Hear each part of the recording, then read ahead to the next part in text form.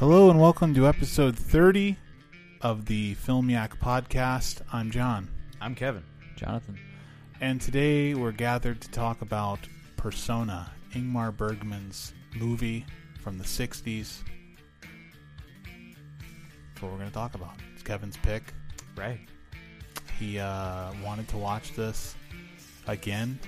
Yes. Because I just got the Blu-ray from Criterion there you go. the other day. Yep. So, and it's been a while since I had seen it. So, and we tend to get more listens on classic movies. yes, Criterion movies. Criterion movies, yeah. just look at Barry Lyndon. I know, it's our most listened to episode Yeah. for some reason. Thanks. Yeah, we'll also be talking about other stuff we watched and what have you. Mm-hmm. How are you guys doing? Doing great. All right. Yeah. How's life treating you? Decent. It's great. I mean, it's not amazing 5 out of 5, but If you were to rate your life out of 5 stars right now, right now 3. ouch. That's fucked. Are you okay? Yeah, I mean, a little bit of a stomach ache, but nothing. Bummer. Nothing serious. But 3. I have to go 4.5 right now. I'm doing pretty well. yeah, I mean, you Got got the a kid on got the the way. kid on the way. Got the marriage going Yeah. well. Got good job. Magic. Awesome podcast. Magic the Gathering is back in my life in a big way. Place Yes. to dump all your money. Yep, that's exactly right. That's kind of adulthood, though, just finding different places to sink all your money. Yep. Pretty much, yeah. Yeah. What about you, John? Out of 5 stars, 1.25. 1.2. Yeah, 3, I guess. I don't know. Ouch. It's going that bad for you? Is 3 bad? I don't know. 3 seems pretty low. 3 is like, all right. It could be way better. Yeah. Yeah. How so? I could have a better job. Oh, yeah. And I could have a fuckload more money. Yeah. Yeah. Could be a doctor. Go Yeah. back to school. Like, you have to like look at the ceiling. What's here. stopping you from being a doctor? What's the ceiling? You know what I mean? Yeah. Multi-billionaire? I don't know. Like, is that a 5 point? Is that, No, I mean, would- that's unrealistic. Yeah, I mean, I would just like to have, Is it? a decent... Bitcoin exists. Yeah, it does. I don't know I- how that's relevant, but I've heard of a guy that I know personally who apparently made a lot of money on Bitcoin. Yeah, that's the thing now. But, just he, like, has a house and a wife and, Yeah. like, 3 animals at home. drop like So- $30,000 into PC hardware, then start mining, and then you're a billionaire like 3 days later. Yeah, Maybe. I don't know. I don't know that anybody's become a billionaire from Bitcoin, but I don't know. Probably, like, 1 or 2.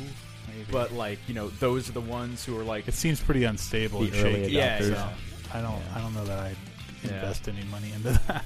Seems like it No. could crash any second, and like It does. nobody Every would have day any it money. crashes all the time. Right, yeah. And then it skyrockets back. Yeah. And you got to stay up until like 4 o'clock in the morning or whatever when Seems like like a the nightmare. Japanese or like, somewhere else in the world, like their markets open up and you got to follow that. And, You have a pen? yeah. I'm sorry, I just thought of something when you said Japan. Our listener and friend and former guest host John Ryan is in Kyoto right now, Oh, wow.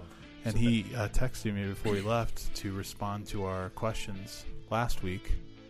See, a trip to Kyoto would bump me up to a 4. Right. See, that would be Just nice. a 4. Yeah. Like if I was in Kyoto right now, I'd probably be at like a 6 out of 5. You know? Right. See, it's just endless Yeah. ceilings. And, I like this pen. This is very sharp, my friend. Yes, Ooh, indeed. 0.38. Fuck yeah. Yeah. John Ryan. What did he talk to us about? Yeah, brackage. Correct. Let me remember to talk about that later. So anyway, So that trailer. oh yeah. So intro. So our news today will be consisting of one trailer, the first Reformed trailer from Paul Schrader's new film starring Ethan Hawke and Amanda Seyfried, looking like a true return to form for Mr. Schrader. Yeah. It's good. Yeah. It looks very, very interesting. And like seeing Cedric the Entertainer as the preacher in there, like I get the feeling it's going to be pretty interesting. Yeah, he looks unusual compared to his other comedic. Yeah. Yeah. Seems like there could be a tinge of comedy still in his performance, Yeah, I mean, but definitely nothing like silly or anything. yeah. How do you guys feel about the? I don't know if you even noticed it's shot in like full frame. If you watch the trailer, it's notice. like it's cut off on the sides. Oh no, It's shot in like golden ratio, I guess, like 1:3:3. Wow. I didn't know that. It looks good though, and Yeah. I like how static the shots are and how like kind of just completely practical the filmmaking seems. It's not like there are no interesting shots in it. Artsy It's fartsy. beautiful. Yeah. And the kind of possible supernatural elements there. Yeah, I'm into that. Yeah, Yeah, for I sure. like that too. I'm to the point where if it's normal, I don't give a fuck. I'm not even kidding. Like, Yeah. Like, yeah. it's like a story about a I don't care. Yeah. It's got to be weird. Yeah, or out I'd rather there have the weirdness and like not have those questions answered. Yeah. I'll tell you what I'm getting sick of though. I agree for the most part. I won't say that I wouldn't be interested if it were just a story about a priest, but because it's it's Paul Schrader and Ethan Hawke, I'll watch anything. But I really can't stand this this kind of slug that they use from critics. It seems like every movie has the same critic saying an otherworldly vision. Like, I don't know what that even means anymore. Like, because I'm watching this trailer, I'm like, how is this otherworldly? It just seems like it very much seems like it's taking place in the real world, Yeah. except for that one shot of levitation. The script is from another dimension. Yeah, I guess. Yeah, yeah. I'm It's like, clearly I'm missing something in this trailer if it's supposed to be Yeah. otherworldly. But Well, it's like, like we've talked about with all the, like, every science fiction movie now is the best sci-fi since the one that came out Right, last right. week. Sci-fi needs to die. It needs to go away. Yeah, or it It's needs so to go like bad now. it needs to go like Stalker, where it's like No, there's people need to science stay fiction away from elements, but it's not integral Yeah. necessarily to the I story. think that Claire Denis' film this year, High Life, with Robert Pattinson, is going to bring it all back full circle. Okay. I'm hoping. Having never seen anything that she's directed. But that. I mean, Pattinson sci-fi, I'm in. Dune is getting Right. remade. It's over. Like, Is that it's- official? Yeah, it's apparently official. It's official. It's his next project, they say. But who knows? I mean, I think they said Blade Runner was his next project, then, and he came out with Arrival in between. So Okay. who fucking? I hate the fact that Denis Villeneuve is completely like he's a sci-fi director now. Yeah, he's This like is- the sci-fi director. His best film is Sicario. It's not sci-fi. Yeah. It's just unfortunate. Blade Runner was okay. I just like Dune, man. That's next level. Yeah. I don't know. And That's scary. yeah. I feel like it's, if it's not like totally like overwhelmed with like the ecological message, it's probably just going to be a snooze fest with probably some. I'm into that though. I want it to just be political and just fucking just ecological. No action. They just I want it to be just debates and shit. Like No, I Right. don't I'm into agree with that. that. I think there should be action because there's action in the book. But I think that personally, what I want to see is a complete abandonment of any allegory. Yeah. So like, and I know that they won't do that. So like, I think that they're going to emphasize some of the metaphors in the text. The Yeah. oil crisis and shit like that. Yeah, yeah. And I think that that's a huge mistake. And what's also horrific about that is, God forbid they Recasting. no, God forbid they use any like current events. Oh, they're as- going to. That is They're going to make They are, yeah. awful. They're going to make the fat emperor guy Trump. He's going to look like Trump. Like, Yeah, guaranteed. you know He's that gonna have- you know they're gonna do that. Like, they it's are. done. Yeah. It's done. You could just hear the nerds in the office, like the writer's room, being like, "That's so smart! Oh my god, that's ingenious! That's such good satire." Yeah. It's going to be brutal, and it's going to be a PG-13. It's going to star. It'll be R. No, I think, it won't. I think it'll be R. No, it won't. I think it'll be R. If it's okay. R, it'll probably be like the softest R imaginable. Our first Film Yak bet official. Let's do it. I will bet you any money that this thing is not being rated R. I'm not gonna bet you money, but I think it's. I'll gonna bet be you a R. booster pack Okay. from any set. No, I'm just kidding. Whatever booster pack is current then. Okay, that's done. So you say it will be rated R. It will not be rated R. I say it'll definitely be PG-13. You're probably right, but I hope it's R. I mean, I hope it's R too. Yeah. I don't honestly. I don't know how much I really care because look at Blade Runner was R and it still sucked. So I don't know how the rating even fucking matters anymore. Like if the movie's trash, it's trash. You can't fix it by having blood and tits in it. I mean, what happened to Refn doing it? I thought he was like really interested in. No, Refn's doing the NCAL. Oh boy, which is even more exciting. I think that's the more exciting of the two projects if he does it. I just want a proper Dune movie, like a really just okay. This is it. It's good. I don't even know who you'd get to do it. I mean, Refn would be a good choice, I guess, but like, who else? Like, I don't even know who else would be a good option for that. Like, I think Villeneuve. If you'd have said he's making Dune after he made Sicario, I'd have been like, he's a great choice. But now he's shown that he does this very like generic kind of, I don't know, like fake art sci-fi shit that he makes, and it's just not that interesting to me. So I don't know who would be. I've never said this about anything, but like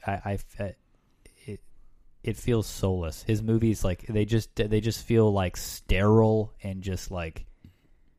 Except Sicario, I don't know that. No, I actually would say Sicario feels sterile and soulless also, but I think that's what works about it. It's a nihilistic film. Yeah, it's but like Blade hopeless. Runner was just like Bleach. Like it was just like that's true. Yeah, I don't know, man. It had no personality. Yeah.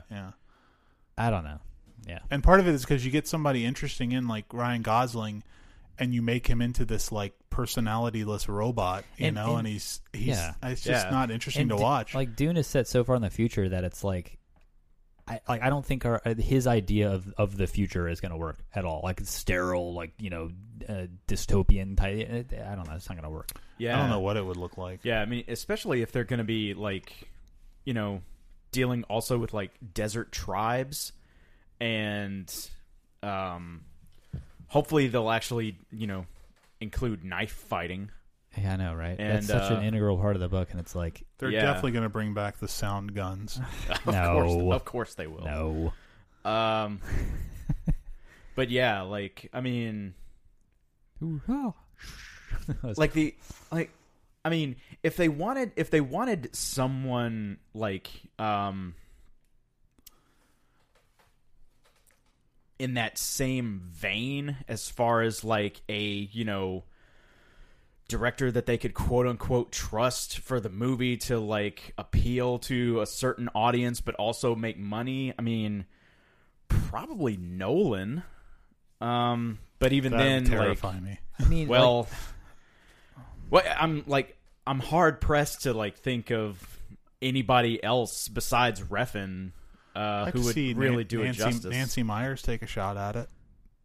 What'd she do? What Women Want. And I actually, it's going to sound dumb, but like I feel like Lynch is the perfect person to do it again. But it would be ridiculous. But like he's never going to do that. But like a Lynch with no budget limit. And like doing all the sets himself and shit, just like he's so old now. But, no, I mean, it would be great, but that's like that's like beyond a pipe dream. That's some of the sets in the original movie are just fucking mind blowing. They're so good. I always say like the first hour of that movie is like a fucking 5 out of 5 easily, and then it's just like it just tanks. And I think it's. I'm trying to think of who else. Like I can't even think of like great. Like when we had that feedback question about great sci-fi directors, I feel like they're all dead.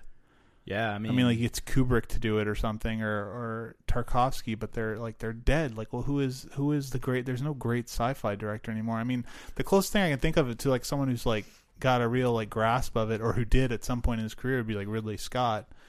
And I don't know he was that gonna do it before he ended up doing Blade Runner, but like his brother died, and then he like got depressed for a while, and he was out of there, and it ended up going to David Lynch. But I mean, I would say like that Ridley Scott, the one who gave us Aliens and Blade Runner and The Duelists, that Ridley Scott could do an amazing Dune. Absolutely. But, well, I think he could have. I think had he taken Dune pre-Lynch Dune and done it instead of Lynch, I think it would be a much different and better film. For sure. And very much like, something interesting. And obviously, I mean, the cliche answer would, Jodorowsky, his version, which as much of a clusterfuck as it seemed like it might have become, it would have definitely been interesting to look at. Yeah. So, James Cameron? I mean, hey, fuck Avatar. Shit, man. He can do it. Like if they let him do it, I'd be much more excited. Like take that Avatar budget, dude. Yeah. Oh, for Avatar, sure. Yeah. Avatar CG. Like $400 million. Yeah. That's the thing. It's like you want like the sandworms to look fucking good, and he's got the CG. I don't know. Yeah. No, I'm with you there. I mean, James Cameron would definitely be one of the top on my list. Yeah. If I was to pick one. But knowing them, it's like if Villeneuve wasn't going to do it, I don't know what is it, Warner Brothers? I don't even know who's putting it together. Me neither. But depending on the studio that's putting it together, they would just hire, like if it wasn't Villeneuve, they just hire like some fucking indie jobber like Colin Trevorrow or something like they do with Jurassic World or Fantastic Four or whatever. You just hire some indie rom-com director and give them $150 million budget and let them take their shot at making a big blockbuster. I wonder how much of this is Villeneuve like pushing for this movie though, because it's got to be like the no script, like nobody does this. It's failed. Yeah. Oh, I mean, you mean like the no story? Is that it's like I don't know how much grandiose. of a like I don't know what the script is like or who's even writing it. Yeah. For like a mainstream movie, it's not really a good idea. He says Villeneuve says his Dune will be Star Wars for adults. Jesus Christ. He's planning at least 2 Dune films. I genuinely don't know what that means. He also What says does that mean? He also says another art house studio epic is not a good idea, referring to Blade Runner 2049 as a studio art house epic. Okay. He apparently turned down James Bond to direct Dune. I genuinely don't understand what art house has anything to do with that movie, but I mean, on a surface level, I guess it's like because it's slow and really long. I don't know. I suppose. Just get Peter Jackson to do it. We'll get three films. Guillermo and del Toro. Actually, He wouldn't be a bad idea at all because he does the practical effects and everything. That'd be Yeah. interesting. that's the thing. It has to have that element. It has to have the intricate, like, just handmade, like, feel to it. Yeah. I could totally see Guillermo taking a shot at that, or even like, I hate to say this, but like pre-Disney, early '90s Tim Burton, let him have a shot at it. That would be pretty insane. Yeah, like if he had made it in like 1991, Yeah. But he obviously now he's just completely like sanitized in Disney and CG. So, And didn't you say that like Carl Urban said that Alex Garland basically directed Dredd? that's what he claims. Yeah. If that Alex Garland, if he could get his hands, He wouldn't on though Dune, because he would Yeah, he'd yeah, direct yeah. it like he's directed his last 2 films, and they'd be these like John Yeah, was saying yeah. about Denis Villeneuve, this sterile kind of Yeah. He's the next soulless. level of soulless Yeah. stuff. Like, it's like next level soulless. Yeah, Jeez. because there were more things to like in 2049 than there were in Annihilation. So. I completely agree with that. Yeah. At least you had the cool fight at the end in the car with the water. That was cool. Yeah. And the chick was good. Mm. And that when he was saying the pale fire lines to like sync him back up or whatever the fuck that was about, that was kind of neat. Yeah. Anyway, well, that's neither here nor there. I'm sure that's years away regardless of what happens with it, and it'll probably fall apart before they even get to the filming. So Hope so. let's move on to what we watched. Who wants to start? I have a 1. So. You have 1? Kevin, how many you got, man? Let's see. Because I've got 1, 2, 3, 4, 5, 6. Jeez. I also have what? 6. Really? Yeah. Well, I'll start since I haven't started in a long time. Sure. I'm gonna go take a nap. I watched such an asshole. I watched a movie called As You Are from last year or the year before. Stars Owen Campbell, who was in Super Dark Times, which is one of the reasons I wanted to see it. And it's very much like Super Dark Times in that it's another one of these straight to VOD indie artsy movies set in the 90s again, in the mid-90s, I gotta stop. if you can believe it. Gotta stop. But this one is a real train wreck of a piece of shit of a movie. Especially compared to Super Dark Times. Like, it's about this kid who's like a closeted homosexual who makes friends with his new stepbrother, and he's like sexually attracted to him, and they are like sort of into each other, but they're also into this black girl that they know, so they're like taking turns dating her also. And then in like the middle of the movie, out of nowhere, like Kurt Cobain dies, and it's like this big scene where they have this breakdown and like cry about it and stuff. And it's just so bad. And it made me think immediately of this movie called Highway, which I also rewatched, in which it's set in 94 also, and Kurt Cobain also dies in it, and it affects the characters in that film also. But I'll talk about that later. Anyway, As You Are is just it really didn't work on any level for me. And it tried really hard, and it was kind of embarrassing at parts, and there's a lot of like masturbatory camera work and like single take shots that were just completely unnecessary, and slow-mo. And did it kind of push the 90s stuff in your face? Not really. I mean, really? I didn't know. I was like, is this movie like a period piece? Because I didn't see anybody on their phones. It's like always the first thing I think about. It's like, well, I haven't seen anybody on their smartphone, so clearly it's some kind of like period thing. And he had like a record player in his room, but I was like, well, people have record players now. Like, I have a record player, it's just like not that uncommon. Yeah. But about midway through, like I said, they're listening to the radio, and of course they're not listening to Nirvana, because nobody can have Nirvana songs in their movies.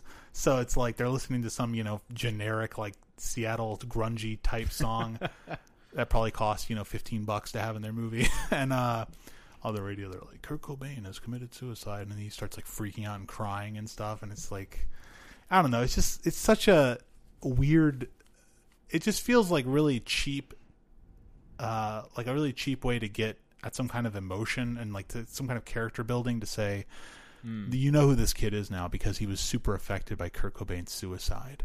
Yeah, like that's the kind of kid he is. And it's I'll be honest, it, as much as it didn't work in this movie, it works even less in Highway, and it's actually a lot more offensive in Highway. But this movie was just absolute trash, and I gave it a 1.5. Ouch. Damn. Yeah, that sounds really like someone who like kind of has a memory of the 90s, but doesn't really remember him that well. So it's like, oh, what would a 90s person, be upset about? Oh, Kurt Cobain dying. Yeah, it really comes out of nowhere too. It's like they don't talk about Nirvana or anything. Like, they talk about music for like a split second right when they first meet, and they're like, oh, you like I can't remember what band it is. It's just like these really generic like punk bands that it's like these big like the big names that like, you would think what I mean? Ramones. Like, you exactly. Oh, you like Dead Kennedys? Oh, you like Minutemen? Oh, cool. And it's like Minutemen. I'm not saying Minutemen aren't good. Nirvana's good. I'm just saying it's just like.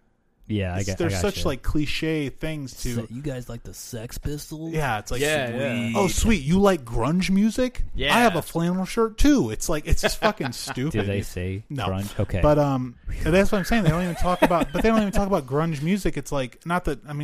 It would be silly if they were like, I like grunge music. It would be stupid. But it's like. It's just so goofy, and it comes out of nowhere. The fact that it's like you're this affected by Kurt Cobain. Like, who is Kurt Cobain to you? Like, you never mentioned Nirvana or Kurt Cobain before. It'd be one thing if he had like a big Kurt Cobain poster in his room or something, but it's like there's nothing like that. Or he's like playing the songs in his room. Yeah, or something like that. Yeah.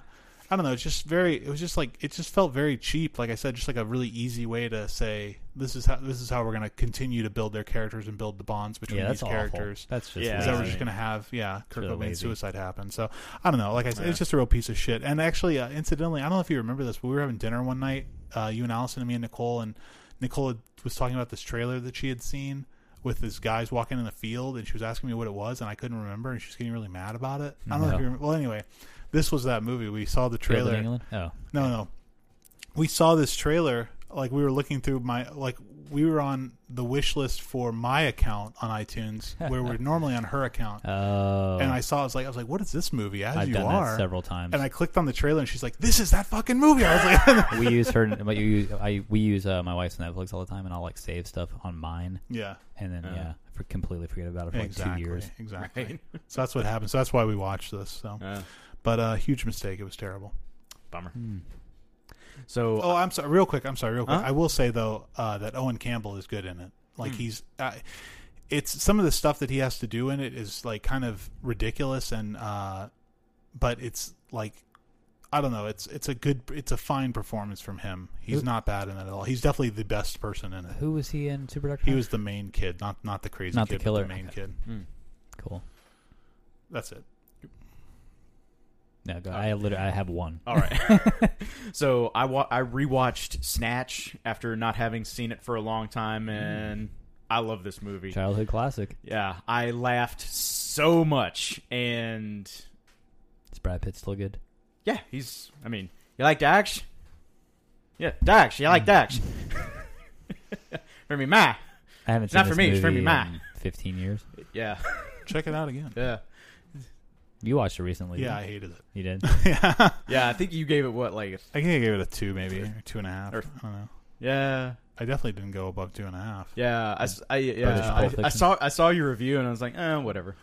I just didn't. Yeah, I just felt like it was very like Yeah, post Tarantino. You know, very much trying to. I be mean, how could you Tarantino. not be influenced by Tarantino? yeah. I It's mean, like, personally, I think it Fiction has was its. huge. I think it more has its own personality apart from the stuff that I've seen in Tarantino's movies. But yeah, like Jonathan said, like it's hard to get like after Pulp Fiction, it's hard to get away from Tarantino's influence because that movie just cast such a huge shadow, especially over 90s action Yeah. movies I guess that I- had any yeah. kind of comedic beats to them. Yeah, I guess I agree with that. Like, it does cast a huge shadow. It's just like this movie, as well as like any Guy Ritchie movie that's about crime, as well as like, you know, take your pick of whatever, you know, crime film that came out in the immediate aftermath of the success of Pulp Fiction, Usual Suspects, whatever. They're all like, it's like they take in my mind, I'm sorry, and correct me if I'm wrong, I've seen Pulp Fiction about 150 times, the minuscule amount of comedy that is in Pulp Fiction, and they exacerbate it and make films into comedies where, like Tarantino is not making comedies, he's making, like, crime action movies, and then they happen to be funny at parts. I'll have to watch it again, but Snatch that's all I ever remember Snatch is the comedy in Pulp Fiction. Well, Snatch is a comedy. Like, there's nothing. Like, it's not. It's comedy first. Like, it's supposed to be very funny, and they're trying for laughs. Yeah, Every scene they're trying for I can laughs, agree and with that's that. not a problem. Like, it's not a problem that it's trying to be funny. Yeah, I mean, It's just a matter of, like, that's just a matter of like whether or not you find it funny. And I find certain find certain parts of it funny. I find Brad Pitt very good in it, very funny in it. But some of the, like, the Dennis Farina character and the Vinnie Jones character, like, that stuff doesn't work for me at all. And the black guys, like, they're terrible. I can't. I stand any of that stuff. love it though. Like, Well, it's your review. I mean, you just watched it. I don't know. You know. You just backed into a 2-ton truck, Tyrone. I didn't see it. It's the size. It's the size of a jumbo jet. No, that's the parking space. Like, why didn't you just park across the street? Space is too small. It's a size. You could land a jumbo jet in that space, Tyrone. It was a funny angle. Yeah, was that a funny? I guess that's part And of the it. whole thing with the dog, like it eats the squeaky toy, and like, Yeah, see, that's not. And, that like, does nothing for me. yeah, like, the squeaky toy. I don't know. and yeah, like I love Farida in the movie. Like, you know, hello, Abby, sit down, you big bald fuck. Yeah. And like, what do I call you? Tony, Teeth, Bullet. You can call him Susan if it makes you happy. Tony. and at the very end, you know, anything to declare? Yeah, don't go to England. I think like part of your, now, I mean, correct me if I'm wrong, but obviously you're Mr. British comedy guy. Yeah, and I so mean, that goes a long way with you, right? For So, sure, yeah, because this is like, yeah, it's very much a British style of comedy, you know, as it would be being made in Britain by a British director and a British cast. It's very British. And I don't want to say I don't like Dennis Farina. I do, but I don't. In this movie, I find him a little too crass for my taste. But Have you seen this movie too many times? Maybe. Possibly. I mean, I did see it like 400 times when I was a kid. I've seen it But realistically 20 plus times. Not. Like, But to be right. fair, when I saw it 400 times as a kid, I loved it every time. Yeah, same Right, here. right. Same here. And I just feel like I've outgrown it, kind of. That's all. And it's not like it's not a thing where like Kevin likes it, so he's an idiot. It's a. I don't- I mean, you're right though. It is a comedy, and it's like sometimes comedy is just I don't know. They don't- Comedies are hard to judge Yeah, too. It's like, yeah. it's like how do you? I mean, what do you yeah. judge a comedy on? Like how many like laughs per minute, or it's like if this movie's not if it's like if that's what its main goal is and it doesn't make me laugh that much, was it a complete failure? Like I don't Yeah. think so necessarily. If it has other Yeah. redeeming qualities, maybe, but I don't really look at it that way. I look at it. It's definitely a comedy. But I'm not judging it necessarily as a comedy. I'm judging it as a you know again like a post Tarantino kind of like I can just the fact that it seems to have this like I guess like the over stylization of the whole thing and the kind of like I kind of like that though. See, I'm not a big fan of any of that. And in the Guy Ritchie's version of that, I guess. Yeah, I mean, and like I really love Snatch. I need to go back and rewatch Revolver because I remember it being like weird and like not really understanding it very well. What about Lock, Stock? I need to see that. You haven't seen that? If I've probably seen it like once. I remember liking that more than Snatch. I definitely actually. like it better than Snatch. Yeah. Right. But I'd have it's to go been a back. long time. Yeah, I'd have to Yeah. go back and watch But it. I didn't finish But yeah, Revolver. like I his, only watched like 10 minutes of it. Yeah. But like his Sherlock Holmes movies, I don't feel a need to go back and watch those again. King Arthur? I just Haven't found out seen that it. he did those. I was like, I know, yeah. Oh, yeah. I That's was on like, tape. That's on our last episode. yeah, I was like, I was blown away. I was like, I thought he fucking vanished off the face of the earth. Right. He Holy did Swept shit. Away, and then he was in director jail for a while. and Yeah, I came thought he out was with still in that. director Right, jail. right. Yeah, I know. I was like, those movies were fucking huge. He did those movies, and then he came back and did King Arthur. And now I think he's in director jail again. Ah, he just Well, can't like- win. Yeah. He was supposed to do though the Crusades movie or whatever Yeah, for yeah. a while, or it's called like Blood of something. I don't know. Rustin was telling us about it like 10 years ago, Oh wow. and then it just never came around. And he instead does this like I don't know. Ridley PG-13 Scott team. might have made Kingdom of Heaven instead. Oh, yeah, or- maybe, yeah. Yeah. Because like with Barry Lyndon, like Kubrick wanted to do like a bunch of like period pieces, and then like one was already in production, Yeah. one had just been made as a TV show, and he was like, "Okay, well, I'm gonna do all this other stuff." The So, Napoleon film. yeah, which I think he should have done it. Oh yeah, it would have been That would have really been good. so good. Yeah, because everybody Really talk, demonstrate you know, people will talk about Stanley Kubrick, but I don't think I've ever met anyone in my life who said, "Hey, man, this movie Waterloo from the early '70s, you got to see this movie." So, like, Well, yeah. it could have been not 100% his situation. It could have been Yeah, like true. it could have been the studio saying we're not going to fund a movie about Napoleon because there's this other movie about Napoleon that just came out. Yeah, yeah, That's true. yeah, and I'm sure that had a lot to do with it. What did you give Snatch, 5. Jonathan? Or Sweet. do you want me to go again, or you just want to go? I'll go. Okay. Watch Mother finally. Oh. It was pretty good. Did you now? No, never mind. I'll ask Nap you time that. for me. Mother is pretty good, huh? What did you give Mother? I gave it like a 2. 2. Yeah. See, for me, like I was going 5. I really was because I'm right there with you, bud. Oh, both of you are gonna get together, I gi- rewatch it, and it's gonna go up. I Hell gave yeah. it a Because 4. I think like both of you gave it a 4. I gave it a 4. I gave it a also. 4. It's a 4.5. I'm sorry. The more I think about it, Oh Yeah. wow, it it went up is for you, huh? so ballsy. This movie, and not even the baby neck cracking That is fucked, though. disembowelment is pretty insane. But like, Spoiler. oh yeah, spoiler, yeah, the baby crack neck disembowelment, yeah. Yeah. Just everything about it is just ballsy as fuck. Like there's parts where like Kristen Wiig shows up and I'm like, oh no, what Yeah, I the fuck? know, What the scary. fuck's going on? Yeah. Scary when But she it shows turns up. out like fucking amazing. I'm like, this fucking rules. It's great. And like there's during the whole madness scenes of like towards the end where she's going through each room and there's like military dudes and everything. Like I was like watching this, I'm like, no one's doing this. No one is doing anything even remotely close to this. This is like, I'm not the biggest film guy ever, but this is madness to me. Like it's how do you not like this movie? Like it's just like even if you don't like it, it's like you have to appreciate it. Like it's holy shit. Like he's back. Aronofsky's back, dude. The sins of Noah are forgiven. Sins of Noah.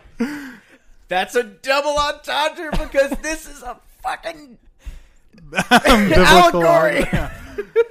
This is allegory beyond allegory. It's Right. It's and I was watching some analysis videos like I usually do after the movie, and it's pretty obvious what it's about. But like Yeah. people were trying to like take like Gnostic like Middle Ages theories and plugging into it. And I was like, I think it's pretty straightforward. Yeah, it seems really obvious. And I what was the watching metaphor is. I was watching interviews with Aronofsky because I was kind of getting fed up with that shit, and I'm like, he's just like, yeah, it's about Mother Earth and Genesis, like pretty much, and I was like, okay, But It's the like- great thing is that it works. There's this secondary allegory of the creative process and the creative and how it affects people around him in his life.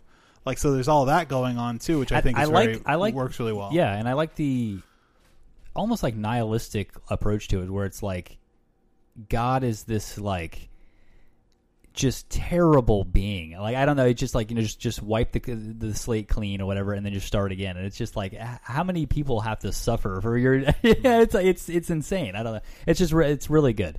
It's really, really good. Think about it. Think like God. How far? If God is real, how far above us is God? Like we'd be like ants to him. And how much would you care if you like poured gasoline on an anthill? Like, it wouldn't bother you at all. You know what I mean? So it's like who gives a fuck about people? Like, I'm God. I make another one. I make another one just like that one that I just destroyed. You know what I mean? Yeah. I control time. But I love how like this film for me is like it treats like really like heavy-handed, like grandiose themes with like the most grounded like situations. Yeah. Like, get off the sink. Like, Yeah. get off the sink. It's just like, That part was fucked. it's insane. Like, no one is doing this. It's crazy, dude. Like, it's. What do you I don't think know. about like Jennifer Lawrence's performance? Because Jennifer you're Lawrence, not a big fan of I'm not hers. at all. She was fantastic in this movie. Yeah. She's got that like innocent face. You know what I mean? Like, kind of childish. She kind of still looks like she's 16. Yeah, she really does. And I'm like, she was absolutely perfect in this movie. Like, she really was. I don't know. Like, What about the other acting? Like the Javier Bardem, obviously. I mean, Javier Bardem was pretty good. He was good. I think he did what he's supposed to do. Ed Harris is just a god. I'm sorry. Like, I love Ed Harris. I love his face. Like, he looks like he shouldn't be an actor. He should be like a ranch hand, fisherman. or something. Yeah, Yeah. yeah, a deep sea fisherman or something. Like on one of those crab boats. Yeah. Yeah, Right. yeah, he rules. Michelle Pfeiffer was. The weak link. Come on. I didn't hate her. I didn't hate her, but she was not good. She wasn't great, but she does have that like evil old lady face. Yeah. She does, Yeah. yes. And that helped. She's got like a Jack Nicholson thing going She on with like, her does. eyebrows and shit. It's like really weird. Yeah, But she I looks can't very stand. I really can't naturally stand her. evil. Yeah. I don't like her at all. But And of course, Donald Gleason.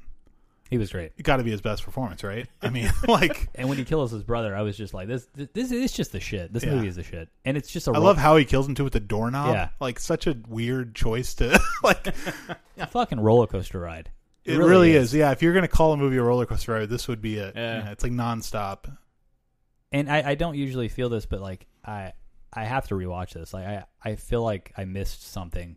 I missed things because it's just like towards the end, man. It's just like machine gun fire. It's crazy, rapid pace. Absolutely. Well, I'm really glad you enjoyed it, and I'm glad you yeah. gave it a chance too. I think it's important to, regardless of what you think about a film when it ends, the most important thing is to give them a chance and watch them. And you know what? That's Aronofsky's fault for me not being super interested in this, because the way they sold this movie was just stupid as hell. Like a horror movie, like Yeah, they definitely painted like some kind of like Paranormal Activity kind of thing. you'll be forever changed after watching that or whatever. Yeah. Dude. Because Nicole was terrified. She thought it was going to be a horror movie. Yeah, And she was like really disappointed because she didn't want it to be a horror movie, but she was also just like pissed off at the end because I guess she was expecting something and she didn't get it, Yeah. so she didn't like it at all. but yeah, dude. I need to rewatch a couple. I need to rewatch The Wrestler. And I'd like for you to Pi. rewatch Black Swan I need to rewatch that too. because that's the most, to me, that's the most similar to this in that it's I didn't know what it's shot very similarly Yeah. and it's very like psychological and I didn't know what to think about that movie after seeing it, really. But I need to watch a few more. I want to rank him. But, oh yeah, I need to rewatch Pi myself I'm extremely interested to see what he does next. for sure. Well, I watched Enter the Battlefield: Life on the Magic the Gathering Pro Tour. Did you finish this? No, I didn't. Fuck. I wanted to talk about this with you. I watched like 45 minutes of it. I know. Jonathan just the shattered end is all good. of John's dreams I this know, weekend, I man. know. Sorry, dude. Sorry.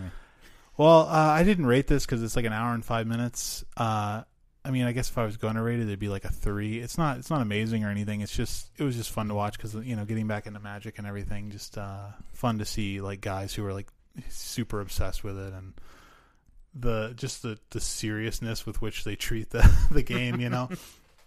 They have like notepads where they're like writing down shit while they're playing and stuff. That's just, I don't know. It just seems very like It's like a Street Fighter too. Like Yeah. a few years ago, I think Street Fighter 5 came out, and I got like really into it. I bought like a fighting stick and shit. I was like, this is fun, you know. I was looking up videos and shit, and like, dude, people like play this shit for like 20 hours a day, like barely sleep.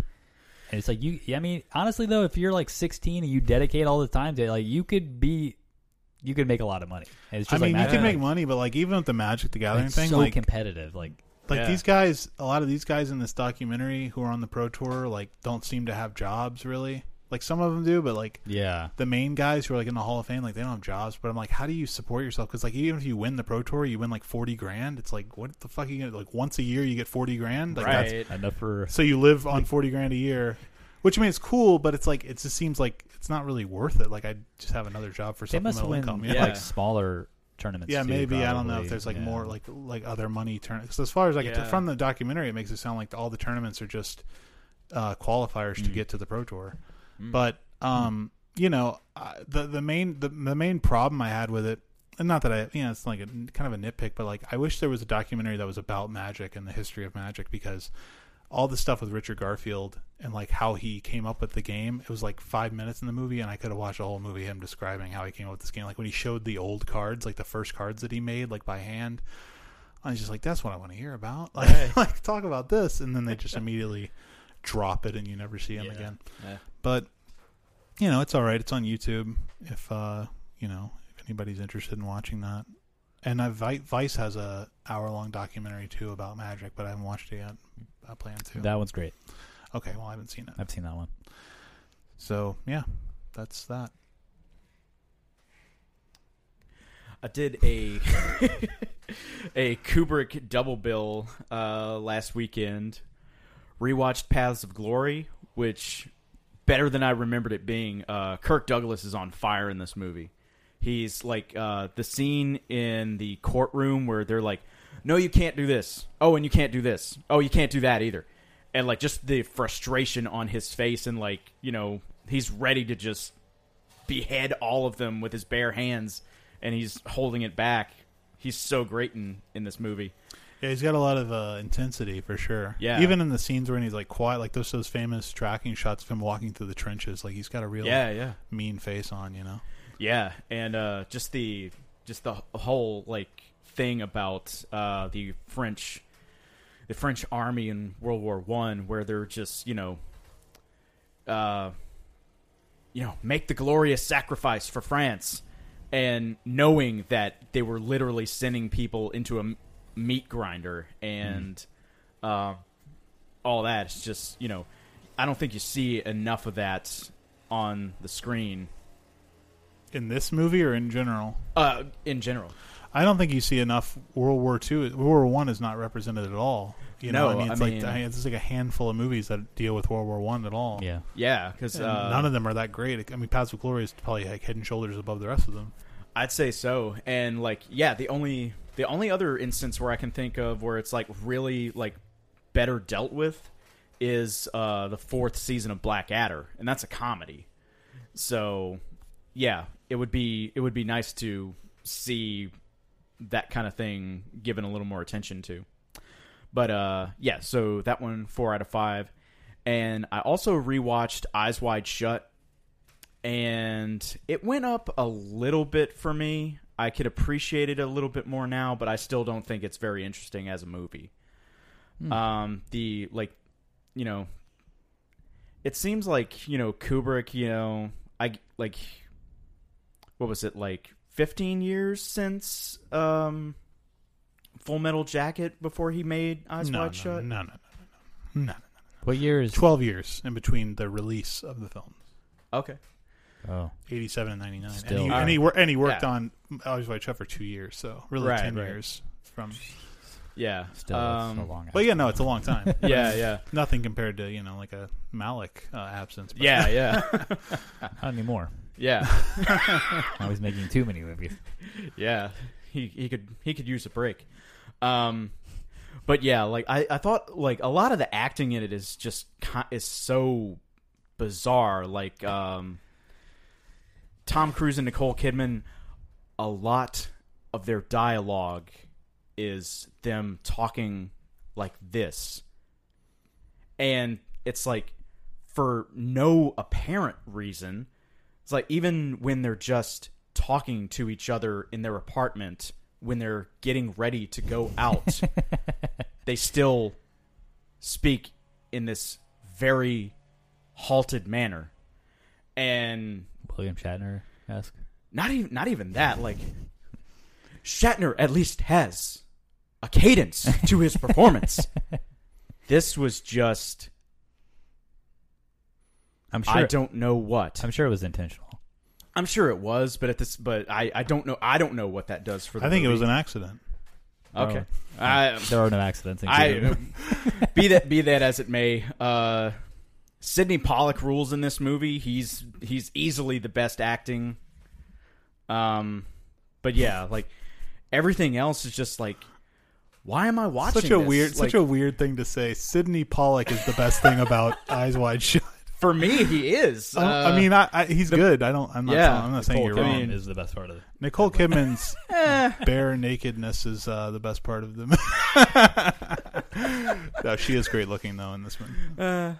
No, She's all right. she doesn't do it for you. Not really. yeah. She never has, though. Honestly, She has for me. I mean, sort of. When I was younger, like Batman Forever. She's good looking in that. She's really hot and far and away when she got that fiery red hair thing going on. Oof.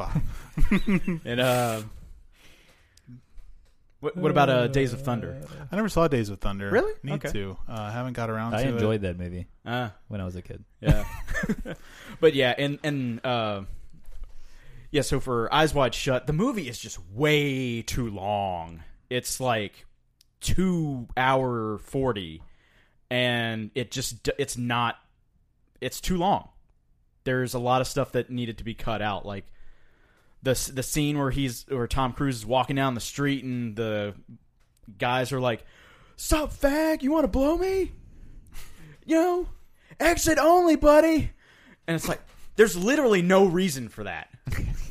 Aside from him being accosted on the street. It's like, oh, well, I got to show how rough and tumble New York is. Okay. That would be my biggest problem with the film would be the fact that it's like obviously shot on stages. So even like when he's outside in the streets, it looks like a Seinfeld episode. Like the buildings look fake and stuff. Yeah. I'm not a big fan of that. But other than that, I mean, I'm a pretty big fan of this movie. I mean, but I can see what I can see where your gripes are coming from. Yeah. It is long. Yeah. So I gave it 2.5. Ouch. I watched California Typewriter, which directly inspired me to type out my notes on typewriter this week. Hipster fuck. I know. Break out the typewriter. Okay, what's weird is, so you say hipster fuck, and I agree. But not that I'm a hipster, but I agree that like hipsters are into typewriters, right? You would think. Yeah. There is a zero hipster presence in this movie. Like it's all about how typewriters are very popular with certain people, but the people who they're popular with are not hipsters. Yeah.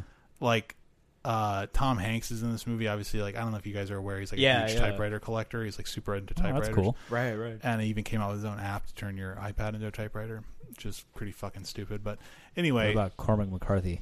They talk about him. They show they show his typewriter being auctioned at the beginning of the movie. That's cool. And it gets like $220,000. Wow! He like wrote every book he ever wrote on it. But that's pretty awesome. Yeah, so that's cool. But this movie is really like about, it's like sort of about. It's about typewriters, like don't get me wrong. And it's centered on this shop called the California Office Supply Co. or something, but they keep calling it California Typewriter. Like anytime they answer the shop phone, they're like California Typewriter. And it's like the last shop where they repair typewriters still.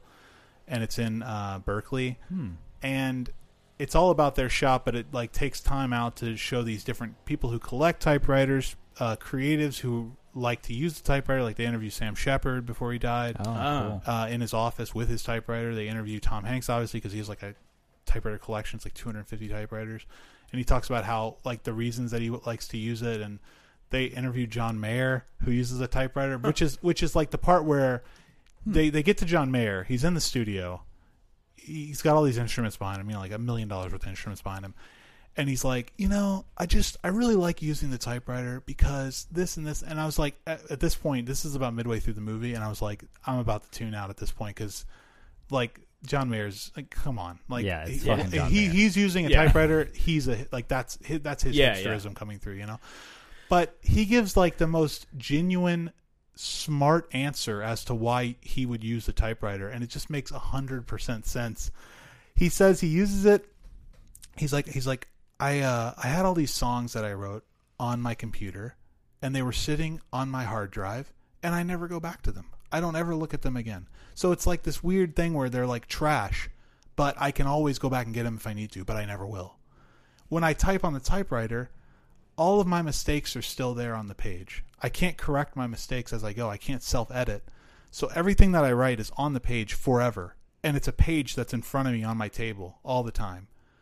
And it's like, that makes a lot of sense. Like from a creative person who's trying to write like a song or a book or whatever. Right. And then he shows his typewriter that he bought. And it is the most uncool, unhipstery. He bought like a typewriter from like 1991. One of these huge electric deals. Yeah. It's a piece of shit. Like it's this thing where it's like why? No one would want this. So it's clear he's only using it to get that. Yeah. Not to get rid of self-editing, essentially. Like he's not using it to be cool at all because it's not cool. It's fucking stupid looking. Right. It's like every other person in this movie is into typewriters because of how they like, partially because of the aesthetics. They look amazing, right? But he only wants it because of the functionality of it, And so it makes sense that he would buy this one from, the early 90s where he can still get cartridges for it from Office Depot online. Right. And, and it's electric and he doesn't have to do anything with it. It's not hard to take care of or anything. It makes total sense. So there's a point to that though, because like on my phone, like I have all the notes on my phone. I never look at that shit. Exactly. Exactly. But I got like a few Moleskines at the house, and I like every once in a while I get nostalgic and I look through. I'm like, oh shit, Right. it's cool. Right. That's exactly his point. And I think it's a really smart point. And Tom Hanks had one too, which was pretty good. Like there's just a couple of times where they make arguments for why you should use a typewriter still, or the use of a typewriter can, how a typewriter can be useful still in our age. And he said, anytime he gets anything, he receives anything, a gift, or if he receives an invitation to go anywhere, he has stationery with his name on it, and he does a typewritten response to that, and he sends it to the person. And he's like, to his mind, he's like, when I receive something that's handwritten or typewritten, it means more to me than receiving, like if I receive an email thank you for something, I just delete that email. Like I don't even give a fuck. Like he doesn't care about that. He likes the tactile. It takes more time. It shows more effort, especially nowadays. Yeah, like even more than ever. Like it's just fading away. Exactly. So I was like, that makes a lot of sense. I like that. And then just the kind of obsessives they follow around this one guy who's like obsessed with getting one of the earliest models of typewriter, and he's looking for them, and he's going to all these different places. Like he goes and visits a museum, and they won't give him one, and he goes and visits this private collector who has 12 of them, and he won't sell any of them. And he's just like obsessed with getting this typewriter, and he just can't seem to do it. I don't know. It's just like when you watch the trailer for it, it makes it look like it's one of these kind of like, generic Netflix documentaries that you would just kind of throw on in the background or something, but it's actually quite good. It's quite well made, very, very interesting. And one thing that's amazing about it that I don't think I've ever seen any documentary do, and whoever is listening can correct me if I'm wrong, you guys can correct me if I'm wrong, but this movie interviews a lot of people, okay? And none of them are identified in the movie. There's no text on the screen ever on this movie. Wow. And it makes sense because like the first person you see is Tom Hanks. It's like obviously no need to introduce Tom Hanks. Everybody knows who Tom Hanks is. But then they go to the guy who runs California Typewriter. Don't tell you who he is. They go to the guy who works for him. Don't tell you who he is. they go to the guy who's collecting typewriters. Don't tell you who he is. It's because it's not important what their names are, right? You know what I mean? It's just like they're what they're doing is what's important. Yeah. You know? Right. And every once in a while there'll be a person who's less interesting. Like there's this girl who's a total hipster who's like typing poems for people. You know, it's just really fucking stupid. But, but you know, that's a very small part of the movie. And they go into the history of the typewriter, which is kind of interesting. And they show like these old models that are really ridiculous that did like before they had keyboards. Oh, yeah. They would have like a dial, and you like turn the dial to the letter you want. And you press a button, and it types that letter, and then you turn the dial to the next letter you want. God, it's pretty insane. Nightmare. This is like on that. Right. This is like back in the early 1800s, mid 1800s. So yeah, it's way before they like perfected it. But yeah, it's a solid movie, and I would recommend it it's on Hulu. So if you're bored and you want something to watch, it's real easy to watch. It's a little bit long, I'd say. It feels like it's wrapping up.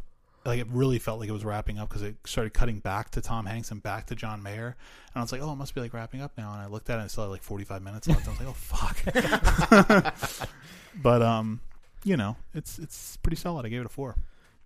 Funny thing, I have also kind of been in the market for a typewriter. Oh, yeah? Just to have one around because, like, my penmanship is not great, and like I've been wanting to like get back into working on stories, and I feel like having the typing knowledge that I do, that would be a lot better than like, you know, buying another laptop to type on or whatever. Yeah. Why can't you type on the laptop you already have? Because I don't know. It's just not that great for typing. Like, you just end up going to YouTube or something. Yeah, pretty much. That's another thing I think that they don't really get something. They don't really get into that, but that's another good reason I think to like if I'm like when I got my typewriter out today. Okay, I got 2 typewriters in my house, and I had one that had a ribbon that was good still. So I got it out, and I was like, I'm gonna see if this thing works, and it worked. Yeah. And I was like, I'm gonna type out my notes today because there's gonna be something to type. And it's just a lot of fun to type on a typewriter. But B, it's like, yeah, I could see if I'm going to sit down and try to write a short story or something, like it's totally distraction free. Like there's nothing but you and the page. Mm-hmm. Yeah. There's no like, I can't go visit anything else. I can't, go to Facebook or anything like that. So yeah it's very distraction free. Yeah.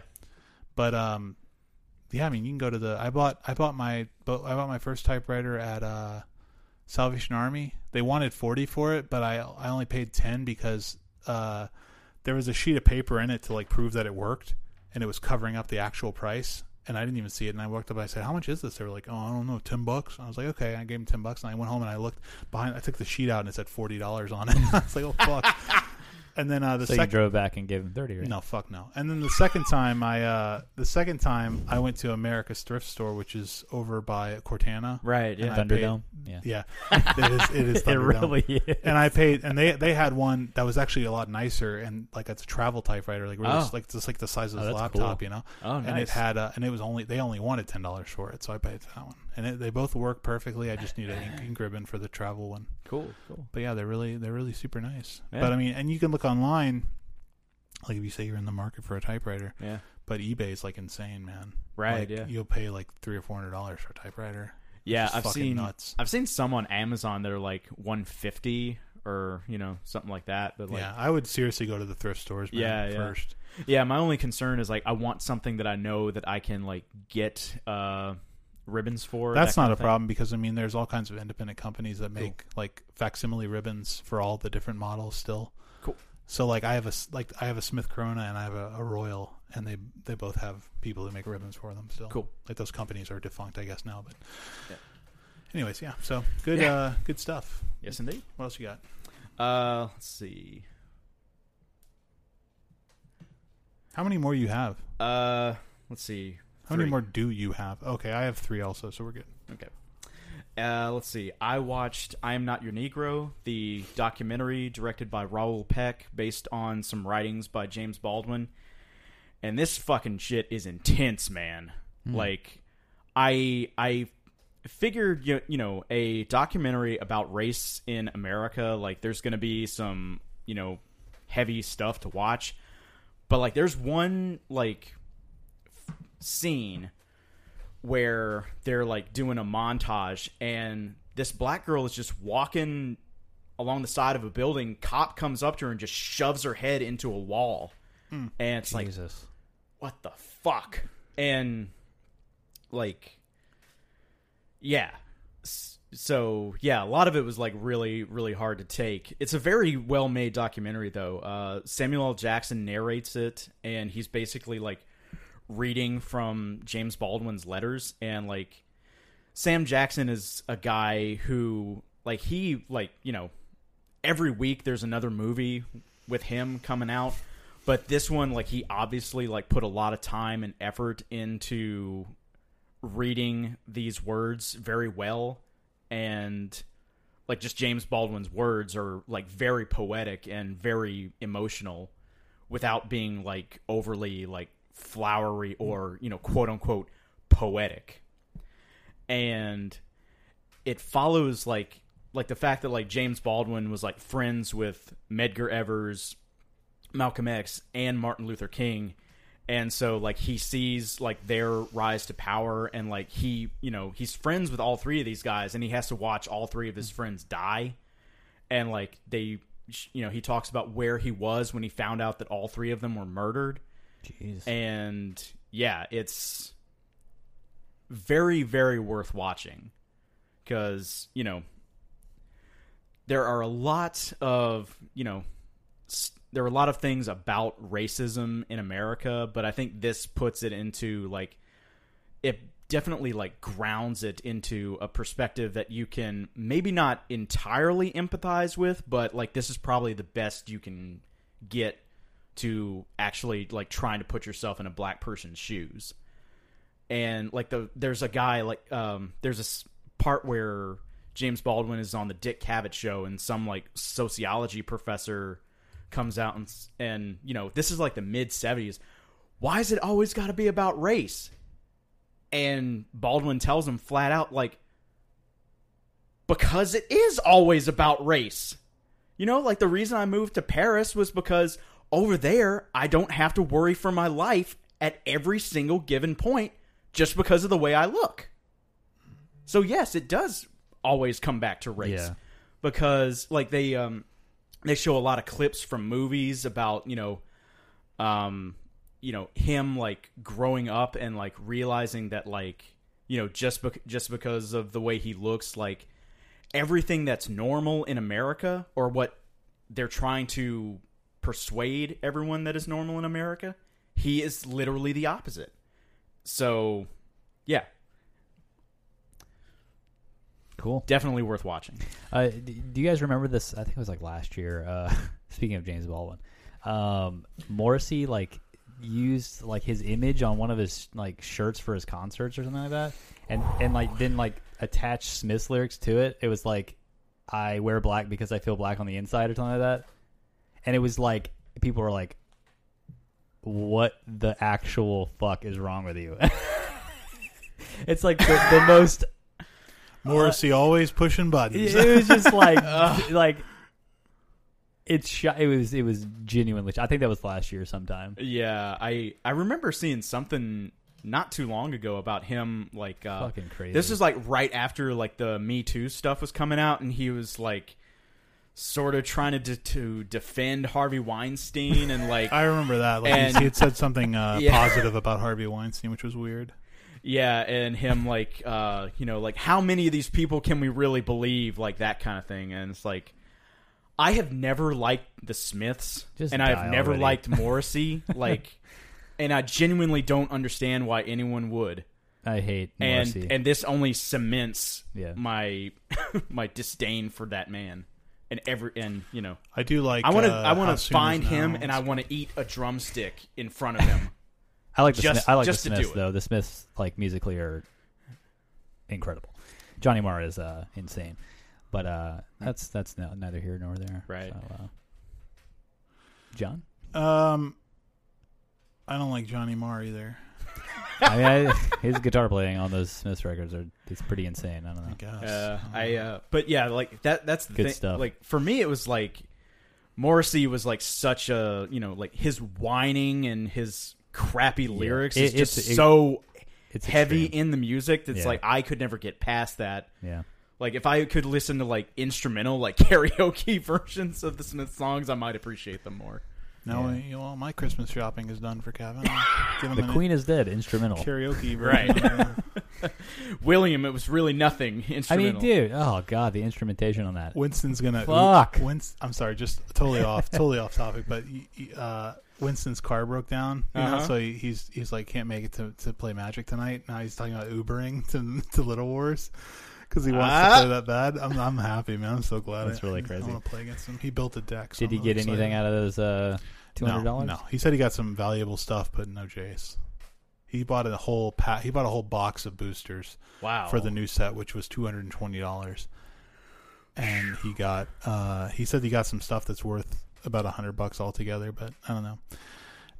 So that was a little detour into Magic for a second. But what did you give the James Baldwin? I Am Not Your Negro. 4. Yeah. I rewatched Highway, directed by James Cox, from 2003, I think. Which stars Jared Leto and Jake Gyllenhaal and Selma Blair and John C. McGinley. And I found this movie at Best Buy in the pre-Blu-ray Dark Ages with my friend Logan, and we bought it on a whim and watched it and loved it because even though I was probably 19 when I saw it, still, an infant in the world of cinema and didn't understand anything. So seeing anything that was new or weird or different was very exciting, and this was definitely weird and different to me at the time. But watching it now, it really, aside from the nostalgia of having watched it when I was 19 and loving it with, my friend and everything, it doesn't work at all. It's terrible. And everybody who's in it is bad, pretty much. I'd say John C. McGinley is really fun in it. He's really weird. Like, he plays a character, like, if you know who John C. McGinley is, character actor, was in Scrubs. Platoon.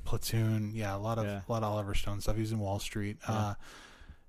I really like John C. McGinley. I always have. He's in an episode of Frasier. He plays one of the bully guys who's a plumber now. Yeah. Okay.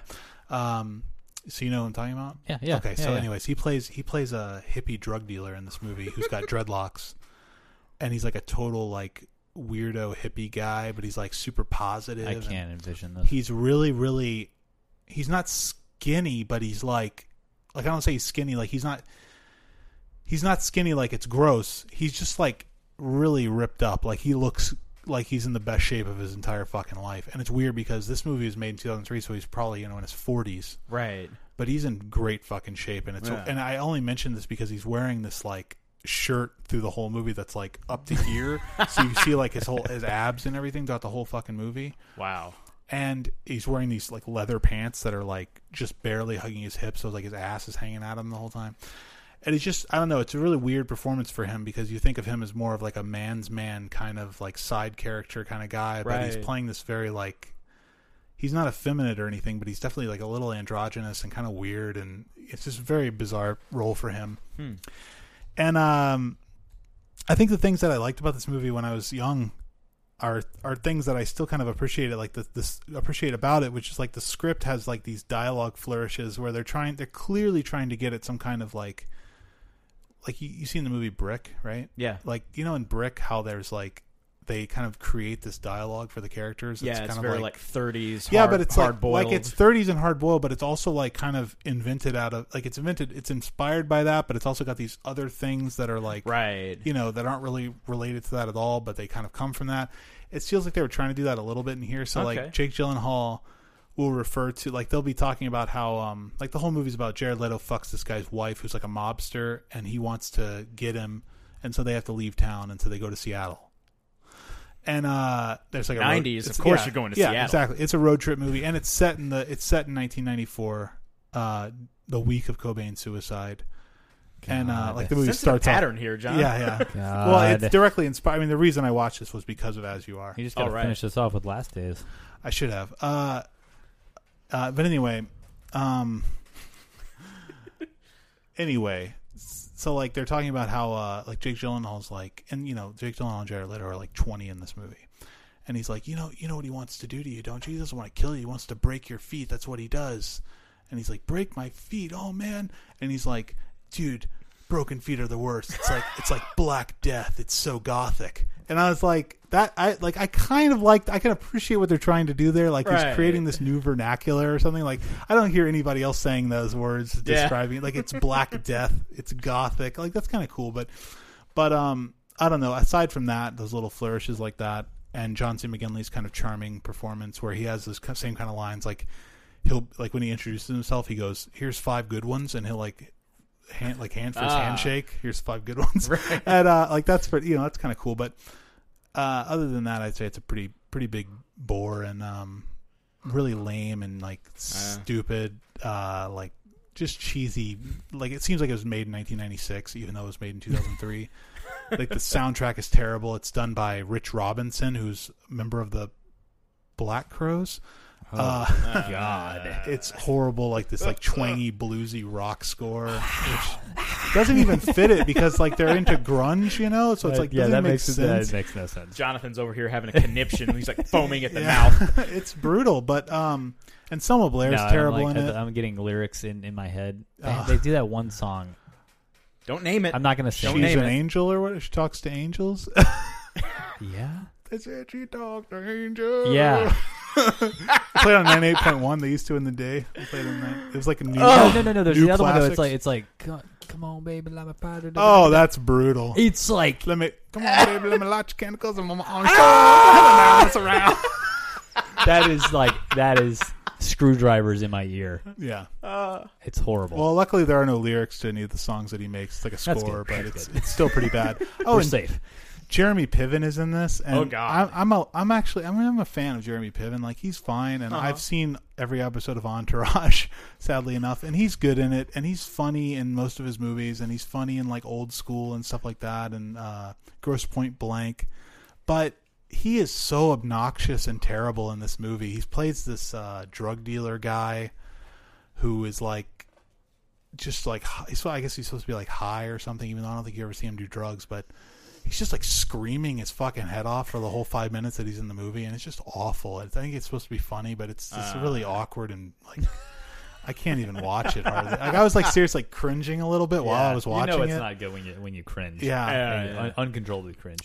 So all in all, I'd say it was a pretty big shit show, and I wouldn't recommend it. And there was like this whole subplot about they stop in this little like hick town in Oregon, where there's a sideshow attraction of a alligator boy, and it's like this literal person who's like got some kind of disease that makes his skin scaly, right? And they show him like he's, and it's just like terrible. Like the makeup's terrible. The kid playing the guy is like horrible at acting, and there's this terrible scene where these like jocks come and like try to mess with him, and they're like pouring beer on him and stuff, and like and like Jake Gyllenhaal and Jared Leto have to like fight them and protect the alligator boy. It's just like out of like it makes no. I mean, like the way you're looking at me, Jonathan.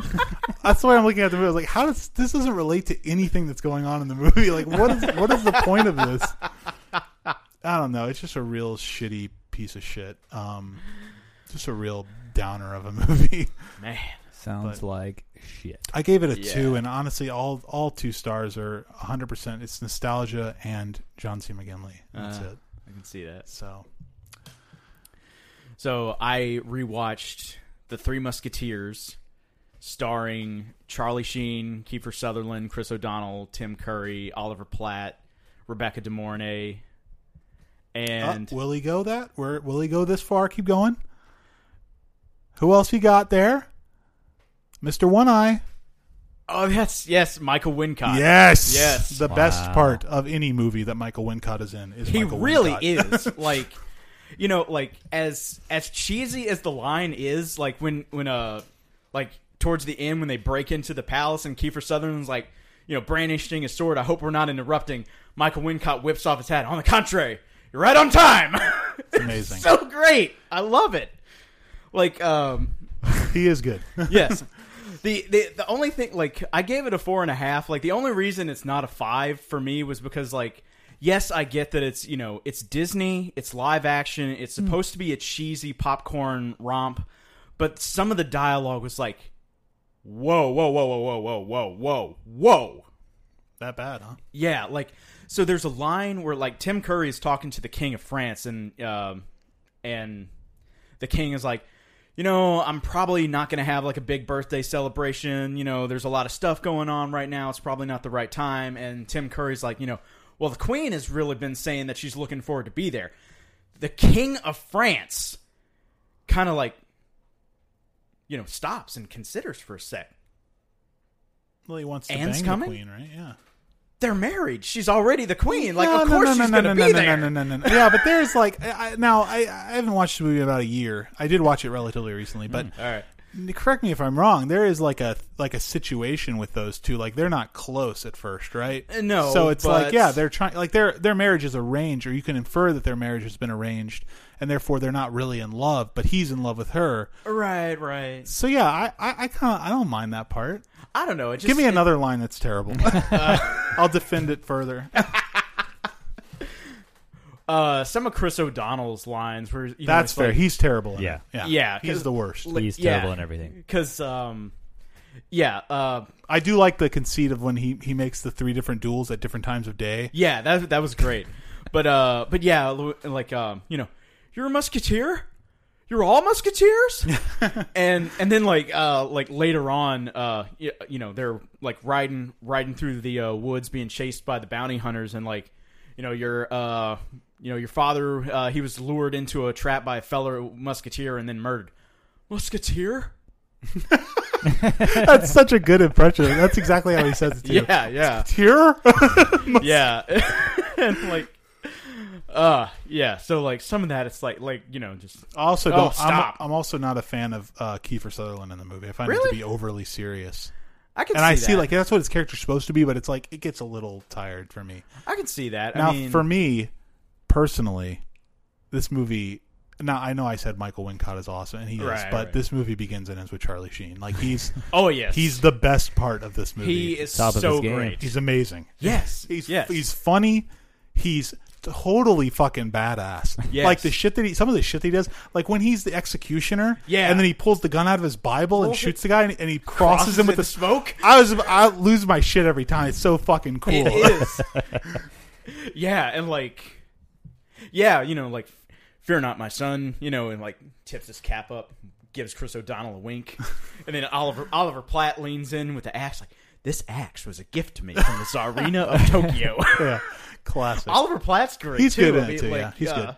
Good comic relief. Yeah, like when they're in the dungeons and that like big fat guy with leprosy is like, you know, like shows up out of nowhere. Whoa, ugly. And then like scene later, like, where have you been? Taking care of something ugly. I also love that Charlie Sheen is essentially he's the hero. Like at the end, he's the one. yeah. He's the one who beats Tim Curry. And I love his line. You'll never hurt another living soul ever again. It's just so he delivers promise it to God. He delivers it so well. It's amazing. Yeah, Yeah. he's just, and like his whole religious thing where he's like fighting with his faith. It's like it's very surface and everything. Yeah. but at least it's something. Like he's the only person who has like a really interesting character like that. I Yeah. don't know. It's Yeah. He's good in it, man. And like that scene where, you know, he like confronts Tim Curry and he's like, you know, you're not going anywhere. It's like, you of all know I don't answer to the laws of men. Then you'll answer to God. And Tim Curry shoots him. Yeah. And then like they find him dead, and like they were like, you know, trying to find out where the bullet hit him, and then like they touch the cross that's on his chest. Ah! And then like they find out that the bullet like hit the cross and didn't kill him. Perfect. It was great. Like, I always say, like, this... I mean, I actually thought Lone Ranger was a decent movie. Not amazing, but decent. And, like, this is a perfect example of how Disney should do their live-action movies. That, you know, it doesn't have to be Pirates of the Caribbean 70,000. You know, you can actually, like, look at this movie and say, okay, yeah, that's how we should do it. Make it fun. Make it, you know, kids can watch it, and adults are going to get the jokes, and the action is really well done, and a lot of the shots are really good, and And you don't need like $30 million in CG. Exactly. Yeah, there's like mean- no CG in this movie. Well, obvious it's 1993, but if they Yeah. made this movie again, there would be CG, and there would Yeah. be, Oh, yeah, I it mean, would be- it would they be essentially too made much. this again when they made The Musketeer, and they had when it was like it was in like 2006 or something. Remember this? Oh I yeah, and think had we saw like it in Tim the Roth theater, as yeah. Rochefort. Yeah. And it was like a lot of like acrobatic kind of. They had to Yeah, increase yeah. because this regular sword fighting is not cool enough anymore. And to me, like this movie would make a great double bill with Kevin Reynolds' Count of Monte Cristo with Oh, Jim okay. Caviezel and Guy Pearce. Like the sword fighting in that Fuck movie yeah. is like next level, and that's just the cool. I really dig the whole like rapier sword fighting shit. Like it's so fucking cool. Should watch Yeah. The Duelist. I should watch The Duelist. But yeah, it's directed by Stephen Herrick. Stephen Herrick. Bill and Ted Yeah. fame. Oh yeah, holy He also shit. did Rockstar with what's his face, Mark Wahlberg, All right. and right. Mr. in Holland's Opus, theaters for like Yeah. 4 days. and Mighty Ducks. I didn't know that. Yeah. So yeah, I really like it a lot too. Yeah. I don't think I gave it a 4.5, but I definitely. Yeah, I think liked you, it. like 3. Yeah, probably. I mean, Yeah, but it's definitely a lot of fun to watch. I mean, Yeah, it's yeah. like a good, but Like people talk about popcorn movies. This is the perfect example of what a popcorn movie should be. Oh, yeah, yeah. absolutely. Definitely. I watched A Knight's Tale for the first time, directed by Brian Helgeland, and starring Heath Ledger, the late Heath Ledger, and also Shannon Sossaman, who is up there for me. The only, Anytime she bites her lip, I am just, oh my god, I'm so into you right now. She's very, very attractive. Yes. this is the only movie I've ever walked out of. I know. I was thinking of you the whole time I watched it. Because it was bad or because something he- else? He couldn't handle the people singing "We Will Rock You" at the beginning. Yeah, I was like, no, I'm not into this. I left, and then I watched The Mummy 2, which was equally horrible. Well, You didn't stay for the Bowie, man. That's true. Bowie. I'll probably see it eventually. Golden years. Golden years. I was like 16. So. You're Okay. okay. Well, I'll just tell you, you just avoid it at all costs. You're gonna hate this movie. Okay. I mean, this is like if you didn't like Romeo and Juliet, like that's the kind of area we're playing. in here. Oh, okay. And it's not that it's not as challenging as something like Romeo and Juliet in that it's they're not using like period language or anything, but it's definitely like super anachronistic on purpose because it's trying to the director claims that he replaced all this period music with pop music because he wanted to show how he said it would be confusing if the crowds are reacting the way they're reacting to period music, even though in real life that's how they would have reacted to it. They would have cheered like it was rock music. Yeah. But they it would heard have music for the first time. right In 4 years. exactly Yeah. but it would have been strange for us to experience that or something. So I mean I understand that. Now the thing I didn't understand about this movie was when you described it and you said the people were singing "We Will Rock You" at the beginning, I always had it in my head that like there was a band, like a medieval band on stage playing "We Will Rock You" and the people were singing it. And when it started, the people are doing the do do ch do do, and they're doing it like with their hands on the Yeah. thing, and they are singing "We Will Rock You." And I was like, that's kind of, okay, this is what Jonathan said. Like, I expected this. But I expected the whole movie to be like that. I expected it to be like a musical, essentially, of like rock music, but in the Middle Ages. And it's really not. It's that's the only time that really happens. Outside of there's the scene with Golden Years, there you can see Heath Ledger mouthing the words sometimes when he's dancing. And they start dancing very modernly throughout the thing. But, or in a very modern way. I don't know if modernly is a word, but in a very modern way. But aside from that, it's really not a like a straight musical. Like I really thought it was going to be like kind of more like a Rock of Ages or something. Right. But it's more of just I don't know. It's like a romantic action or kind of a PG-13 romantic action movie that just happens to be set in the Middle Ages, and it's not great by any stretch of the imagination, but it is entertaining and it's quite funny at times. Paul Bettany, have you seen this movie? Yes. Paul Bettany is As very Chaucer. funny. He is fantastic. Plays Geoffrey Chaucer, and he's very hysterical. Yeah. And he's also, all the acting is pretty solid. I'd say he's the standout. And Rufus Sewell just being his like typical like just super villainy slimy self. Yeah. She's pretty good. Heath Ledger's fine in it. Shannon Sossaman, I don't think she's that great of an actress, but she's definitely great to look at. And I don't know. It's a fun enough movie. Yeah. I don't know. I wouldn't suggest it for you. I don't think you'd like it at all. And it is 2 hours and 12 minutes, I think, which is insane. Like, they could have easily shaved off half an hour of this movie. I think like that was always my biggest problem with the movie, the fact that like towards the end with like Rufus Sewell's character, like it gets like kind of murky and like it just goes on a little too long. Right. Yeah.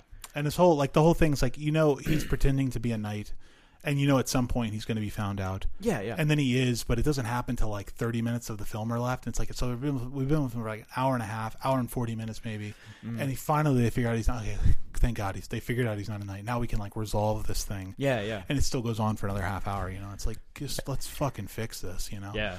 I don't know, but I think the writing is actually pretty solid. Some of the dialogue is actually a lot more clever than I would have imagined it to be. And Brian Helgeland is a very, good writer, very experienced. He's written a lot of shit, and he wrote and directed Payback. I don't know if you remember the Mel Gibson movie, and he wrote Mystic River, and which I don't like, but I mean, it's not because of the writing, and a lot of other stuff. Hang on, I'll look them up real quick. But all in all, I'd say this movie was fairly solid. I'm not looking forward to like rewatching it anytime soon, but it's definitely worth a shot if you're just looking for something disposable to put on and watch, right? Like we were last night, because we watched Highway, and Nicole and I were so disappointed in Highway that she was like, I don't even know if I'm going to watch anything else, because what if it's worse than this? And then she suggested this movie because she really likes it. He wrote L.A. Confidential, Man on Fire, Mystic River, Payback, The Postman, Conspiracy Theory. Damn. So, I mean, he's written a lot of stuff, and I mean, he's a pretty solid writer, but I'd say this is some of his better writing, if I dare I say. But yeah, so I gave it a 3. That might have been one of the last movies that I saw at Tinseltown. Oh, wow. Yeah. Tinseltown's been gone for a while. Yeah. You got another one? Yeah. A little earlier, I watched rewatched Jabberwocky. It's pretty funny. Looks like a Gilliam movie. I mean, all of Gilliam's movies look like Gilliam movies, except for like I don't know, maybe Brothers Grimm. 12 Monkeys, I think, has his style, but it's definitely not as like not as such as some of those, like Brazil or something. Yeah, I yeah. mean, like some of his movies are more super stylized than others. Yeah, I think the biggest problem with Jabberwocky, it needed a better writer. Because who's the writer? Gilliam and Charles Alverson, and like Alverson was apparently like a novelist, and like he doesn't even have a bibliography on Wikipedia, so I guess he didn't really write that much, and this was the only movie he had any involvement with. But yeah, if it had a better writer, I mean, there's a lot of funny moments, like, Your Majesty, what part is giving you difficulty? And like Michael Palin trying so much to, win the affections of this girl who literally could not care if he lives or dies, and like she like starts to eat a rotten potato and then throws it out the window, and he catches it. Oh, you do care, and I gonna go ahead and put Criterion over a little bit. Like, the only time I had seen Jabberwocky was on like a really bad like VHS copy that was like, it had been watched many times, but they did a great job of restoring this. And like, it looks grainy, it looks grimy, it's kind of supposed to, because that's what Gilliam was really into, especially in the 70s. But it still looks really good. So 3 out of 5. Sweet. Well, I just have one more thing, and it's not movie related, but I watched the 2 episode premiere of Roseanne season 10. Oh. Do you check this out? Have not checked it out It's yet. on Hulu if you're interested. I'm a big Roseanne fan. The original show. I like Roseanne. I like Jackie. I like all the characters pretty much. And Angry Dan. Angry Dan is just the best. Like, anytime Dan gets upset and like breaks something or throws something, it's just amazing. He actually has a moment in the first episode of this show where he does that. Holy shit! Where he throws something. It's not quite as effective as some of the best Angry Dan moments, but So right-wing propaganda. I will say, well, I'll get into it, but Okay. I will say I liked it a lot. Like I Cool. thought it was very funny, and weirdly enough, standout performance from Sarah Gilbert, who plays Darlene. She's great in it. Like she cries at one point. It's very effective, and as far as I know, I watched like Inside Edition or something about the making of the reboot this season 10. And it's all her doing. Like she's the one who wanted to make it happen, and so she went to the network and she went to Roseanne, and she was the one who like kind of orchestrated it. But she's fantastic in it, and the politics are, I guess, the big like. I mean, it's I don't know if you guys have read, but it's been like massively successful, like 20 million viewers or something. So it's like they've already renewed it for season 11, and Jeez. yeah, Wow. and there are definitely political things in it, like Roseanne mainly Roseanne, actually only Roseanne. Roseanne is a Trump supporter in the show. Did they say Trump? They don't say Trump or Okay. Hillary, but they talk about both of them a lot in the first, especially the first episode. Because when the show starts, Roseanne and Jackie haven't talked in like a year, and they haven't talked since the election. And it's because they disagreed on who the candidate was, and she voted for Trump, and Jackie voted for. Well, you assume she voted for Hillary, and she's wearing a nasty woman T-shirt and a pussy hat and everything, and it's it's supposed to be very funny and everything. And they have these kind of vicious arguments in the first episode, and they spend a lot of time on it, actually, like surprisingly. Them kind of both defending their positions about why Trump is bad or why Trump is good, without ever, obviously, they don't say Trump or Clinton or anything. And it's revealed that in the second episode, I think, is when they kind of bury the hatchet a little bit, and it's revealed that Jackie voted for Jill Stein because she said she blamed Roseanne. She's like, you got my head so filled up with all this nonsense that I didn't know what was true and what wasn't. So I ended up voting for Jill Stein, and I helped him get elected. So like that kind of stuff. I understand Roseanne's like reasoning of like wanting the character Roseanne and the Connors to be Trump supporters because they're like super blue collar. It's realistic. Yeah, it makes sense that they would be. And her reasons of like, she's like, he was talking about creating jobs and shaking things up, and that's what it sounded good. It's not like any time in the show. It's not at any point where she's like, he's doing a great job now. They're real careful not to like defend anything that he's doing now.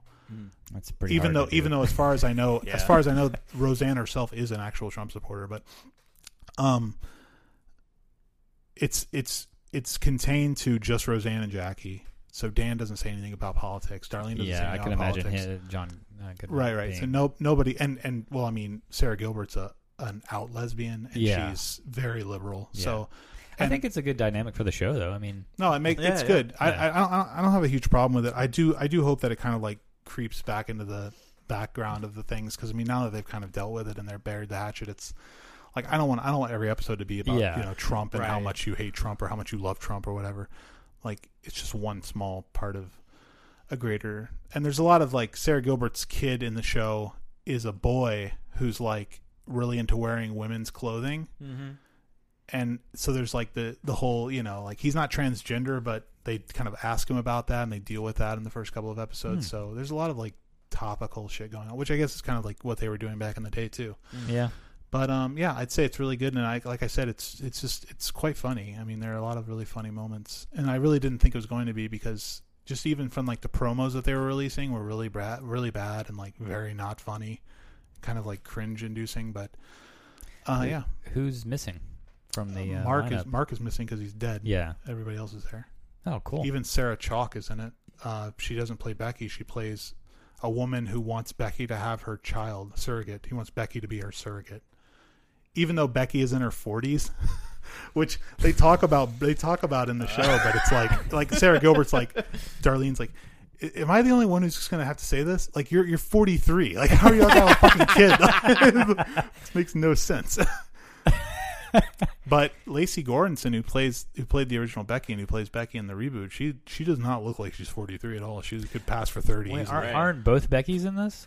Yeah, that's why I just said Sarah Chalk. Oh, that's right. Okay, okay. Yeah, Sarah yeah. Chalk is the other Becky. Okay, yeah. The second Becky, and she plays this new character who's trying to have a baby with Becky.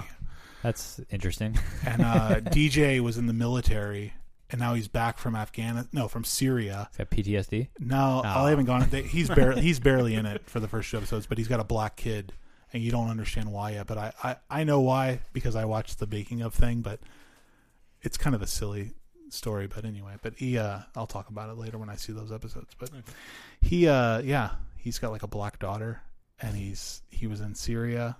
And it's just weird. Like, it's just weird. DJ is so bizarre looking now because he's like a man. Yeah. Like, he's like our age essentially. You never really saw him. Yeah. That old. I mean, he was like 15 or 16 when the show ended, I think. So I mean, he was like a teenager, but now he's like like this man, and he's all tall, and he just looks bizarre. He just looks really fucking weird. But I'd say overall it's pretty solid. Cool show. So I look forward to it. Cool. All right. Well, if there's nothing, what? Bring back Frasier. I thought you said Brendan Fraser. Brendan Fraser. The ghost. Mummy too, right? Ghost of Brendan Fraser. What? I don't know. He's alive. No, he's not. He's got a show now. He does. He's on Trust on FX. Cool. We're going to move on to our deep dive of Ingmar Bergman's Persona from 1966, starring B.B. Anderson and Liv Ullmann. I only say Liv because that's the way that Persona. Paul Schrader said it in his interview. So I guess it's Liv Ullmann. I don't know.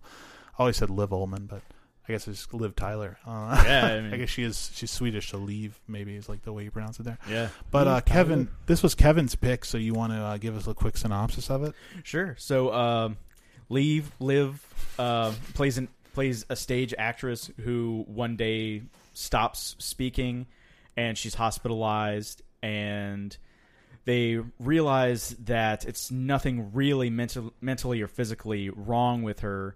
So the doctor assigns her sister Alma, who's played by B.B. Anderson, and says, why don't you two just go and live in this cottage for a little while, take a break from the modern world, and we'll see what that does for you. Now, just real quick, just to stop you in the middle there. I'm sorry. I'm a little confused. Uh-huh. They assign her sister Alma, right? Right. Not her sister Alma, right? Yeah. Okay, I'm sorry. It Sister sounded Alma. like you said that she was her sorry. sister, and I was like, No. what, are they sisters? I was like, did I miss a huge part of this movie? Well, Right. No, okay. Just to make sure that Yeah. we're 100% clear. Okay. yeah. So they're living in this cottage by the sea, and they develop a very intimate relationship, and things start to get a little weird with the two of them kind of mirroring each other and taking up each other's mannerisms and stuff like that. Right. Yeah. Solid synopsis, Kevin. Well, we've all seen this before. Yeah. Right.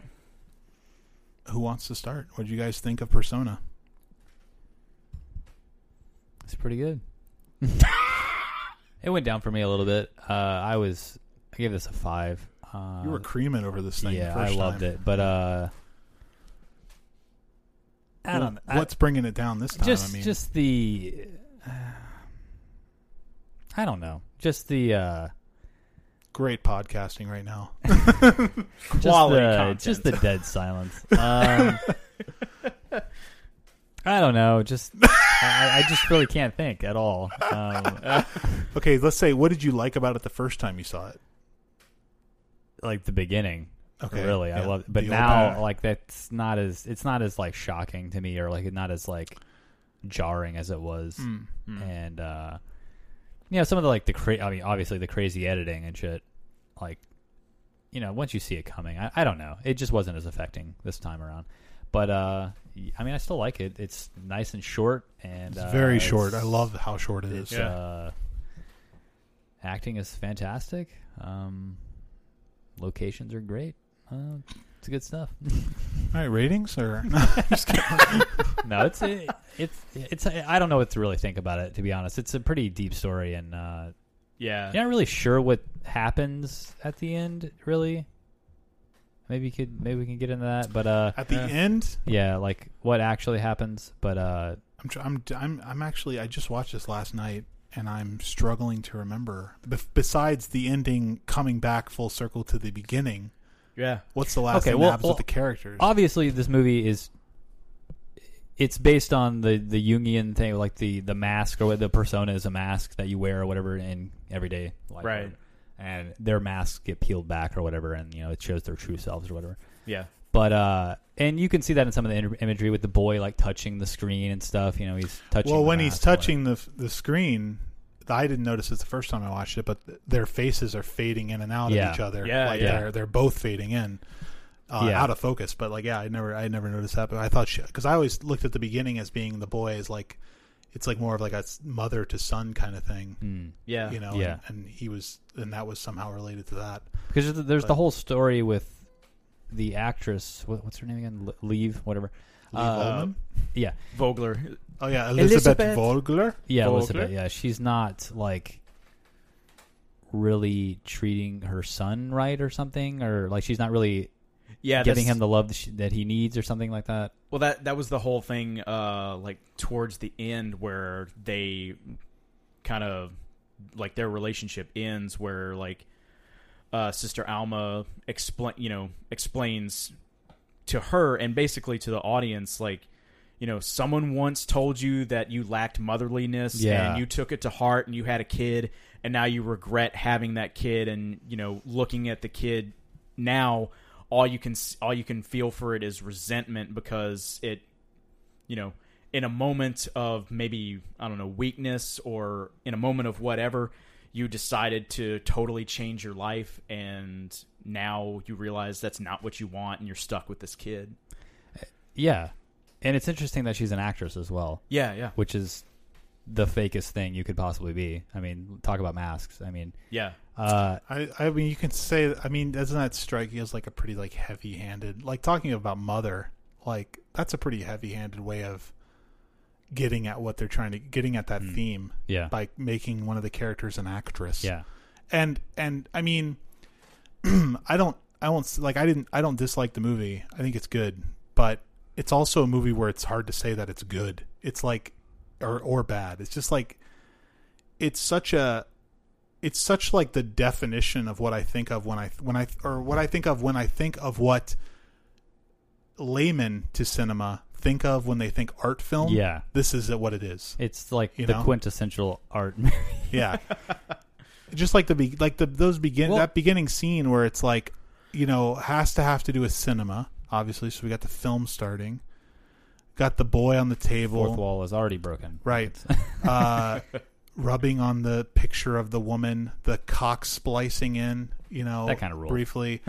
See, I don't stuff like that, like the whole beginning, I think it's cool from like a visceral standpoint to me. Like I think it's like that's really cool, but then I think about like when this movie came out and its connection to like the French New Wave and how obviously inspired it is by Godard especially, and like it just kind of like takes a little bit away from it for me. Did you watch the Paul Schrader thing? Yeah. He talks about that. And he talks about that. Yeah, and he's talking about it like it's a good thing. Like he's like, this is they started it. They started. He kind of exactly. I don't know if I agree. Yeah, it feels very like he was experimenting with this method of filmmaking. Yeah, and I don't know how successful it is. I don't think it's unsuccessful, but it's definitely nothing like, to me, this doesn't come close to anything that like, not anything that Godard did, but like Vivre sa vie or like.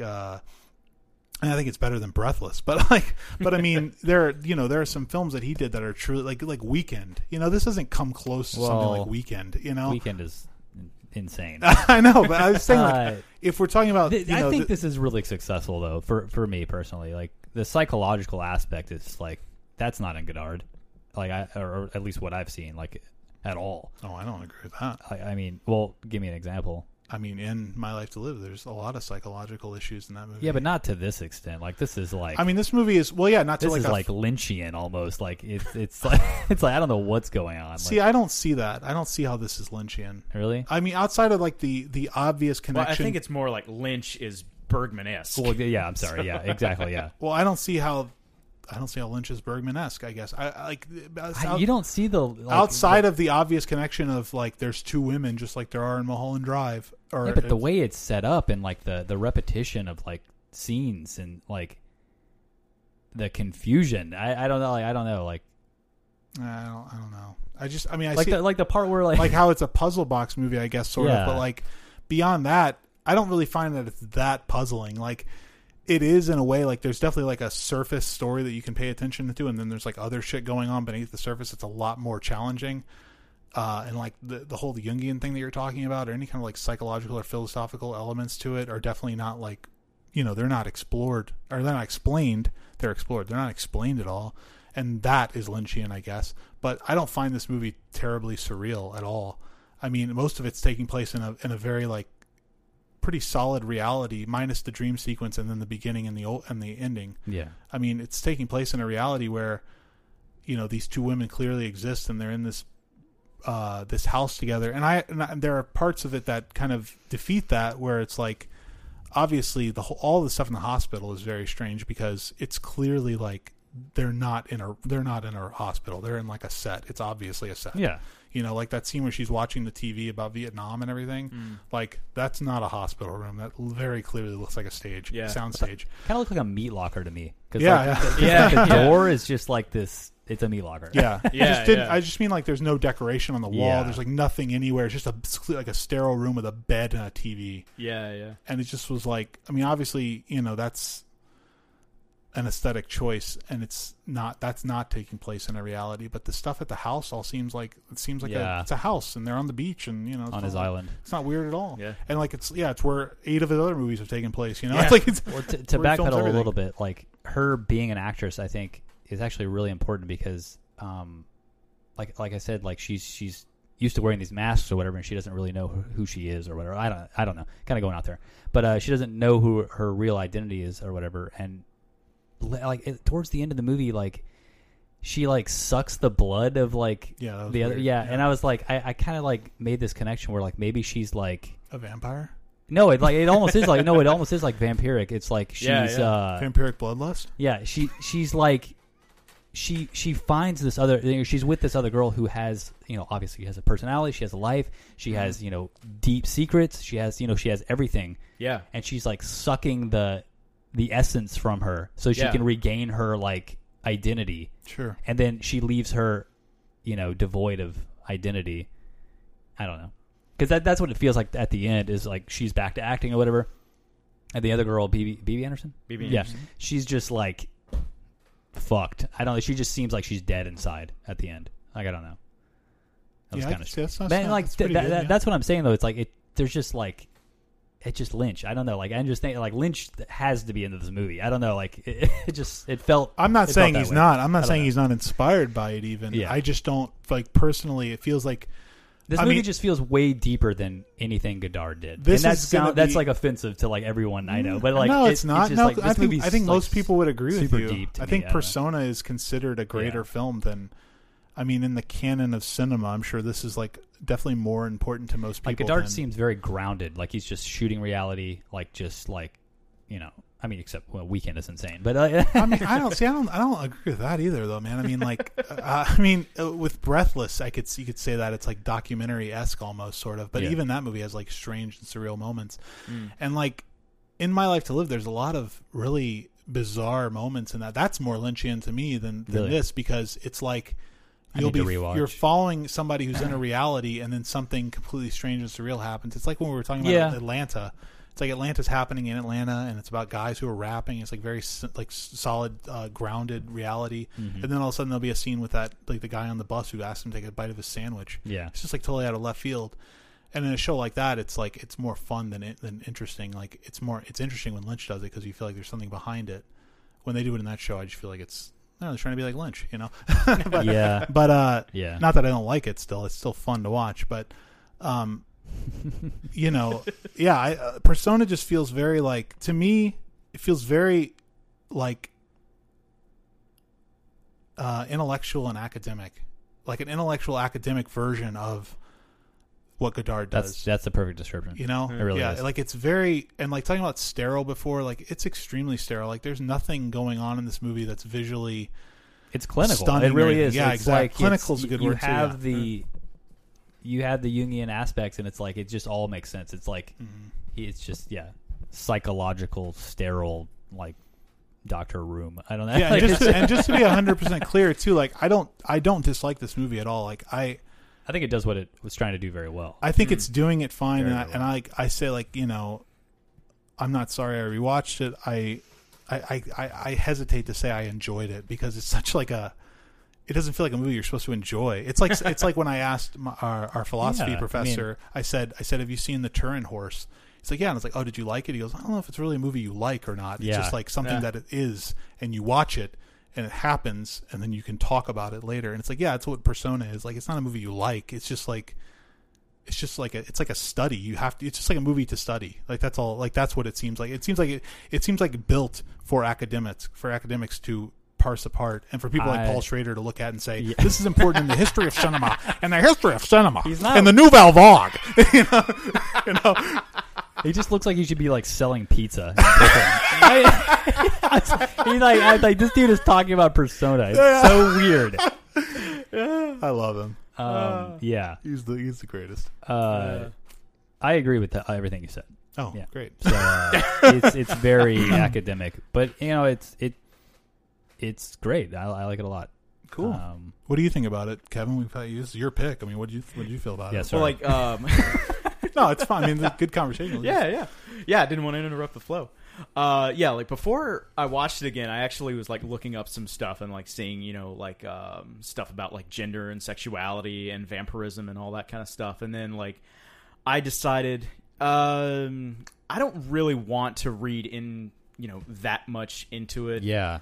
And so like I just wanted to just take the movie like as it's presented, and like I think it looks amazing. I like a lot of the like light and shadow and the contrast, especially in black and white. And like I was saying before, Criterion does a great job on their restorations. Dude, yeah. And I was saying great. It was sterile before, but there is that one shot.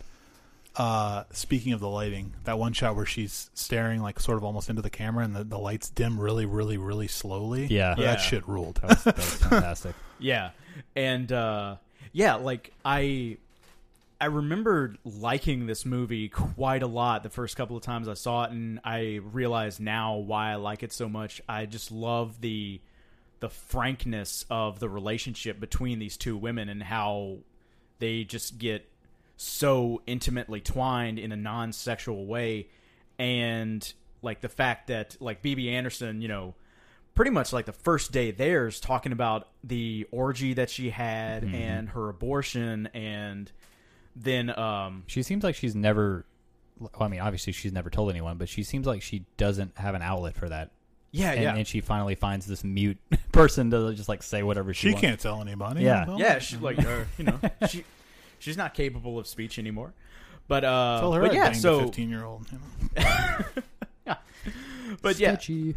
And yeah, I love the fact that like they do the scene where Sister Alma is explaining to her why Elizabeth why she's the way she is, and you know, doing the whole speech looking at Bibi Andersson and the whole speech looking at Liv Ullmann, and getting both their reactions as they're telling the story. I thought that was really great. And yeah, just the strange atmosphere, like when Alma is sleeping and like Elizabeth like comes in, and like you can kind of like see her through like the glass ghost. And it's really ethereal.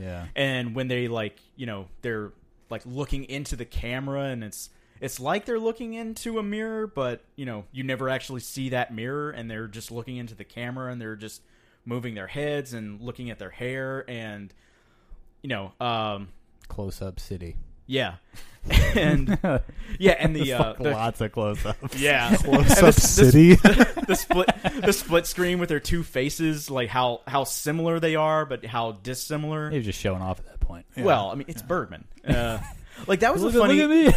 Well, that was the funny thing too. Like I don't remember if I've seen the movies that like led up to Persona, but I feel like this, like, it's kind of like, you know, he does these kind of not like run-of-the-mill movies, but like more on an even keel. And then you get Persona, where it's like just, you know, he's just off the rails. And, you know, the whole thing at the beginning and at the end and the way they come back full circle, and I like the fact that, you know, I like the story and how great the acting is. I think they both do an amazing job. Yeah. And like, I like the fact that, like, if you wanted to read in any deeper, you know, you can, obviously, because a lot of people have. But if you just want to stay with the surface story, it's still very compelling. The real question, of course, that we're kind of beating around the bush here, but I mean, who's hotter, Liv Ullmann or B.B. Anderson? B.B. Anderson. I'm going with Kevin on that one. I am You a gonna Liv have Ullmann to man? say I am a Liv Ullmann man. I mean, she's good looking, and Yeah. but I will say that B.B. Anderson's hair goes a long way for me. The short haircut, as we were talking about last week, Yes. she just looks like she'd take care of you. You know, She looks like a badass. Yeah. She's putting on the coat at the end when they're like leaving. Yeah. She looks like a dude. you love that. No, she's cool. I think we all need to agree that obviously the most attractive person in the entire movie is Gunnar Bjornstrand. The doctor. No, the the husband. Oh, the husband. God. Yeah, he's good. For like the minute and a half that he's in the movie. What's is this? Where does this stand in your Bergman top 5 or whatever? I mean, is this high up for you or? On rewatch, this is still a 5 out of 5 for me. I need to go back and watch a lot of Bergman. Actually, have an idea for my next pick. More Bergman. Yes, Are you serious? Yeah, but Wow. That's fun. but yeah, I'll reveal it later. Okay. I Yeah. haven't seen much at all. Yeah. I've seen Wild Strawberries. a long Wild time Strawberries ago. is really good. And this, and I need to and watch Seventh Seventh Seal. Yeah, I've seen that as well. Well, I need to watch it again. Oh, and See Virgin Spring. Virgin Spring as well. Yeah, yeah, You need to watch Fanny and Alexander. I'm telling you. I want to see it through. Fanny a and Glass Alexander is Darkly. really good. Have you seen that? What is it? Through a Glass Darkly. Yeah, I've seen that. Yeah. Is it good? It's I feel similar to this movie about it. Actually, I'd say I appreciate this one a little bit more than that one. Either you guys see Cries and Whispers? I have seen that. Yeah. Okay. I didn't dislike Cries and Whispers, but it's a lot like this one too. It's very like there's a lot of like metaphor going on and pretty like heavy-handed like visual metaphors, like the use of red, All the and red, shit like yeah, that. and the fades to Yeah. red, and all the red carpet, and all that. And kind of also stuff. another connection with the broken glass. Like Yeah. there's a broken glass in this movie, and then in that movie, there's a woman who puts broken glass in her vagina. So it's pretty fucked.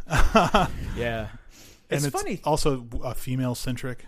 Yeah, it's funny too. Like, I think like Bergman definitely has this like reputation as the auteur art house director, but a lot of his stuff, like, yeah, you can kind of read into it, but it's not necessarily he's out to make like art house movies. I think the movies that he's like most famous for.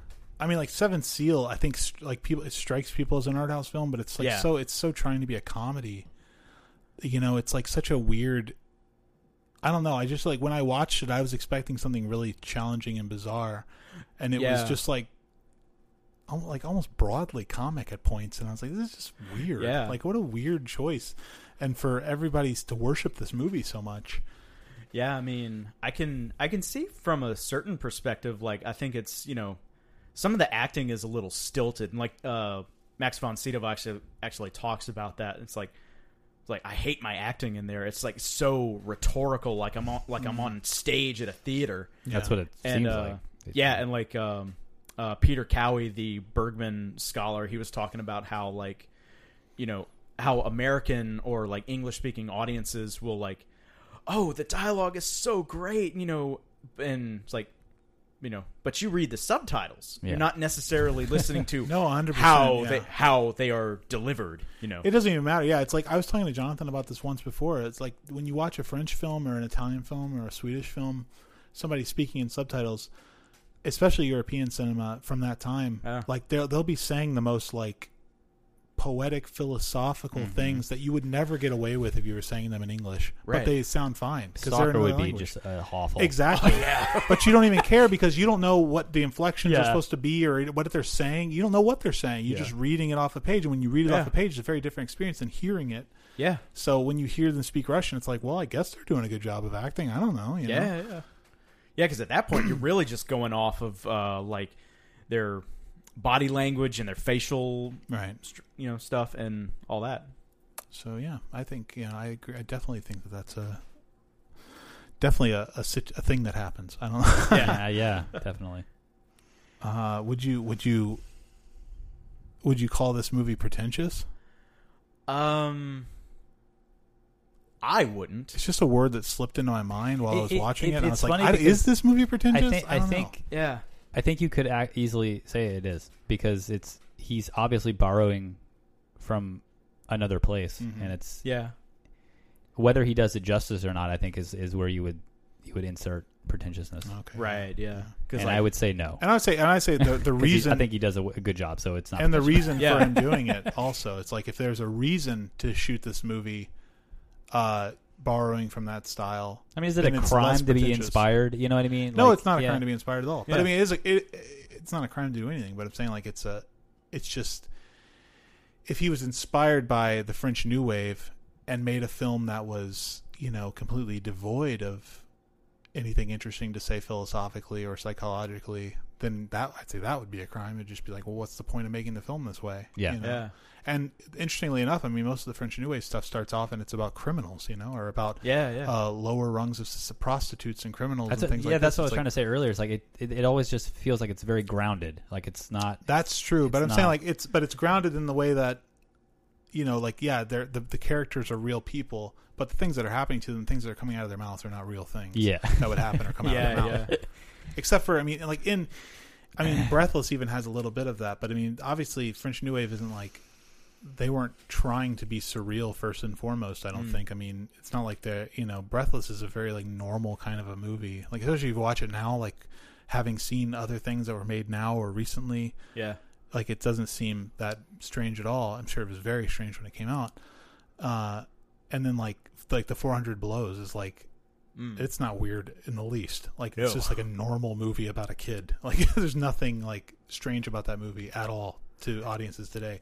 Yeah. So, I mean, yeah, from that perspective, it's like Bergman's truly doing something that's like way out there. But then you got to look at Godard's other stuff, So you look at like later stuff whenever he gets like more into the crazy and the surreal and the strange with something like Weekend or with My Life to Live or even what the fuck is that, Made in the USA, or I mean a lot of it just, and like when he started to be more influenced by like Buñuel and stuff, it was like that's when his shit got bizarre. I mean, even if you look at Buñuel, like his stuff is really weird coming before Persona. Yeah. So I mean, like obviously Bergman is influenced by that as well, I'm sure. And then I was talking to Allison. I'm sorry. I was talking to Nicole about this movie and Bergman, and I was saying like, Herzog doesn't like Bergman. Like he said negative things about his films and like how they're like slow and pretentious and boring. And it's like that's, for me, it's not like a situation where like I worship Herzog so much that if he says Bergman's trash, Bergman's trash, But it is something that's in the back of my mind that I'm thinking about. It's like, well, does he have a point there? Like, it's like if that was said by somebody, by my film professor in college, I probably wouldn't give it. I wouldn't even give a fuck because it's, like, it's just your opinion, But if it's Herzog, it's like it's Herzog's I opinion. mean, like one of his favorite movies is Freaks, so it's like I don't know. Well, I haven't seen Freaks. Have you seen Freaks? No, but I'm sure it's fucking awful. Why? I mean, I'm sure it's like disturbing. Todd but Browning. That's what I mean. Like, Yeah. I'm sure it's. It's not disturbing in the It's least. not at all? No, Okay. I've seen Freaks. It's very like, like the thing. Like I think the thing I took from that movie most is like they're trying to like. I mean, they do an okay job of trying to paint the people in the circus as like real people with real feelings, but They try to exploit him as much as possible. but still, yeah. Well, it's a product of its time. I mean, Yeah, for sure. you can't really blame them for that. I don't think too much. I mean, you can a little bit, but like, I mean, obviously. Herzog in pretentiousness. I'm not saying- he's I walking agree. that I that agree. high wire as well. Yeah. I guess I'll say this, okay?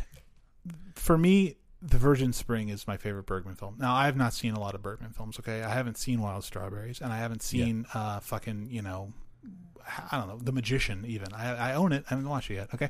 So, I haven't seen this. I haven't seen The Silence or Winter Light. I hear they're great. But and like I haven't seen a lot of French New Wave, and like the stuff that I have seen, I haven't really liked. Well, there you go. But I'm saying, like, to me, like, and obviously I've seen a lot more Herzog than I've seen Bergman. But to me, Herzog has from what I've seen, much more consistently high batting average.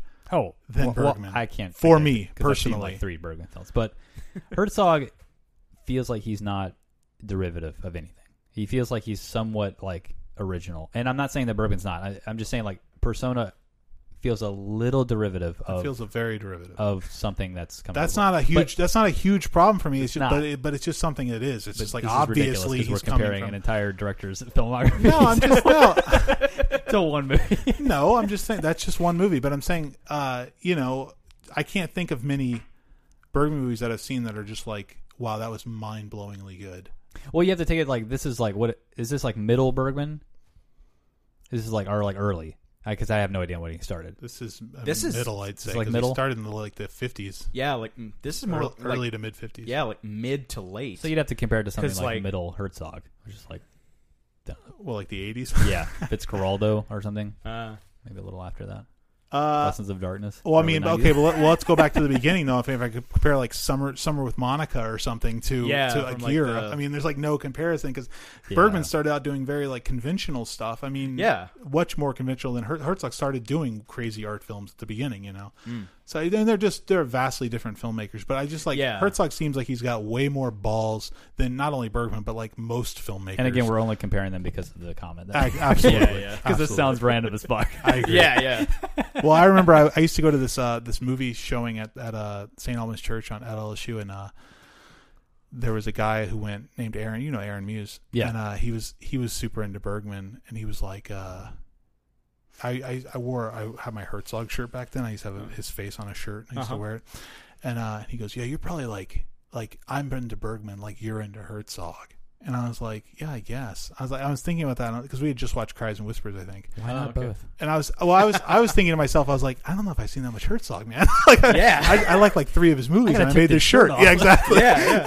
I don't know how deep I am yet, but now I've watched a lot of his shit. But like, John looks down and like instead of Herzog's face looking back at him, it's the cover of Unknown Pleasures. Am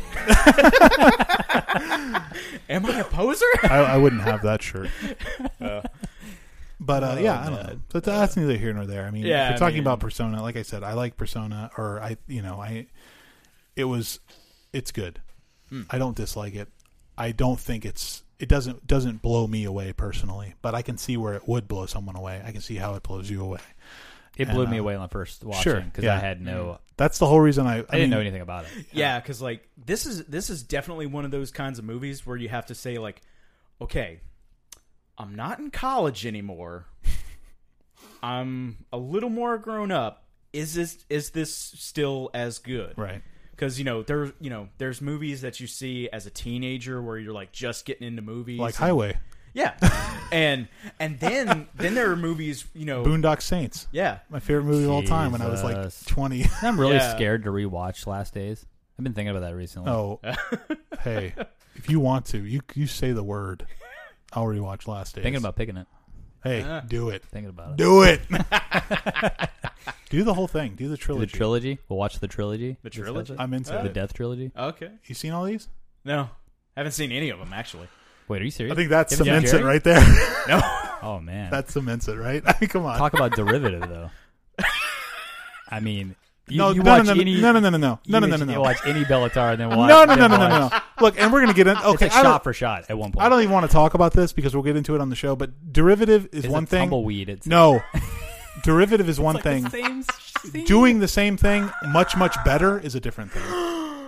I'm not going to lie. I mean, I've seen Damnation, I think. Yeah. And I tried to watch... I thought you watched Satan Tango. No, not all the way through. Oh, I thought you did. If So seriously call that, if you seriously say the Death Trilogy, I'm going to have to watch Satan Tango. You know what we're talking about? Yeah, Gus Van Sant. Yeah. Okay. That's not my pick. So Well, I mean, Alright. it's not even your pick this week, so it Yeah. doesn't matter. Yeah, I yeah. don't know Think what we're about it. talking- Just I don't think know. about What it. are we talking? You know, I guess ratings at this point. Yeah, Yeah, star ratings. I'll give it a 4. Cool. I'm going 4.5. 5. Okay, solid stuff.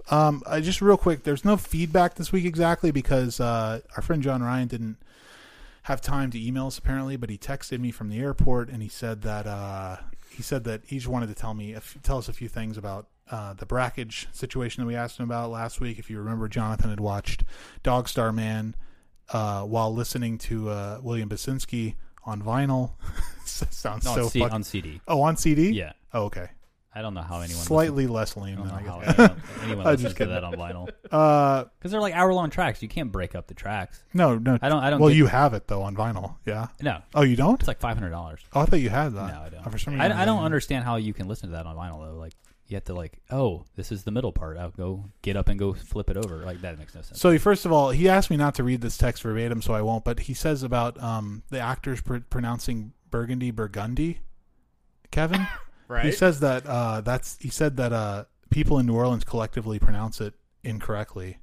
Like it's a thing that they do in New Orleans. They do pronounce it incorrectly on purpose. My apologies to Air Herzog. Yeah. He says he's only watched Brackage in silence. He doesn't watch it with any backing tracks. Well, fuck me. He didn't say it was bad though. He didn't say anything about it. He just said I've only watched it in silence.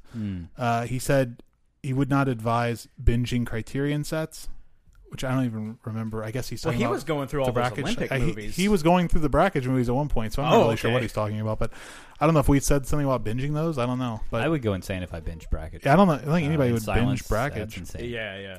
I think you'd probably have a stroke or something. Like there's so much Yeah. light. I don't know, Well, just you sitting there definitely have some form of epileptic Yeah. fit. He also said that he said he was burned out on Brackage now, and that's why he said he would check out the synced soundtrack versions, which I don't even know what that is. I guess there's yeah. people who put music to it or something. But he's burned out, and he also said watch Primer and Upstream Color. I have Upstream Color on hold, so I will be watching that soon. It's amazing. Did you watch Primer yet? No, I will. What are we Relax. doing here? Relax. Can't wait. All right. Well, See, you didn't assign it, so now he'll Yeah, never that was watch dumb. it. You fucked up, my friend. Blade gave me a migraine, and then I didn't assign Primer. You signed Blade and said it gave you a migraine. Well, next episode is I'm sorry. If you don't have my number, you can't text me like John did. So email us your questions and comments at feedback@filmiacpodcast.com. Visit our website, filmiacpodcast.com. We have a blog there. We just put the First Reformed trailer up. We have articles that we write sometimes, so check it out. Our next episode is going to be my pick.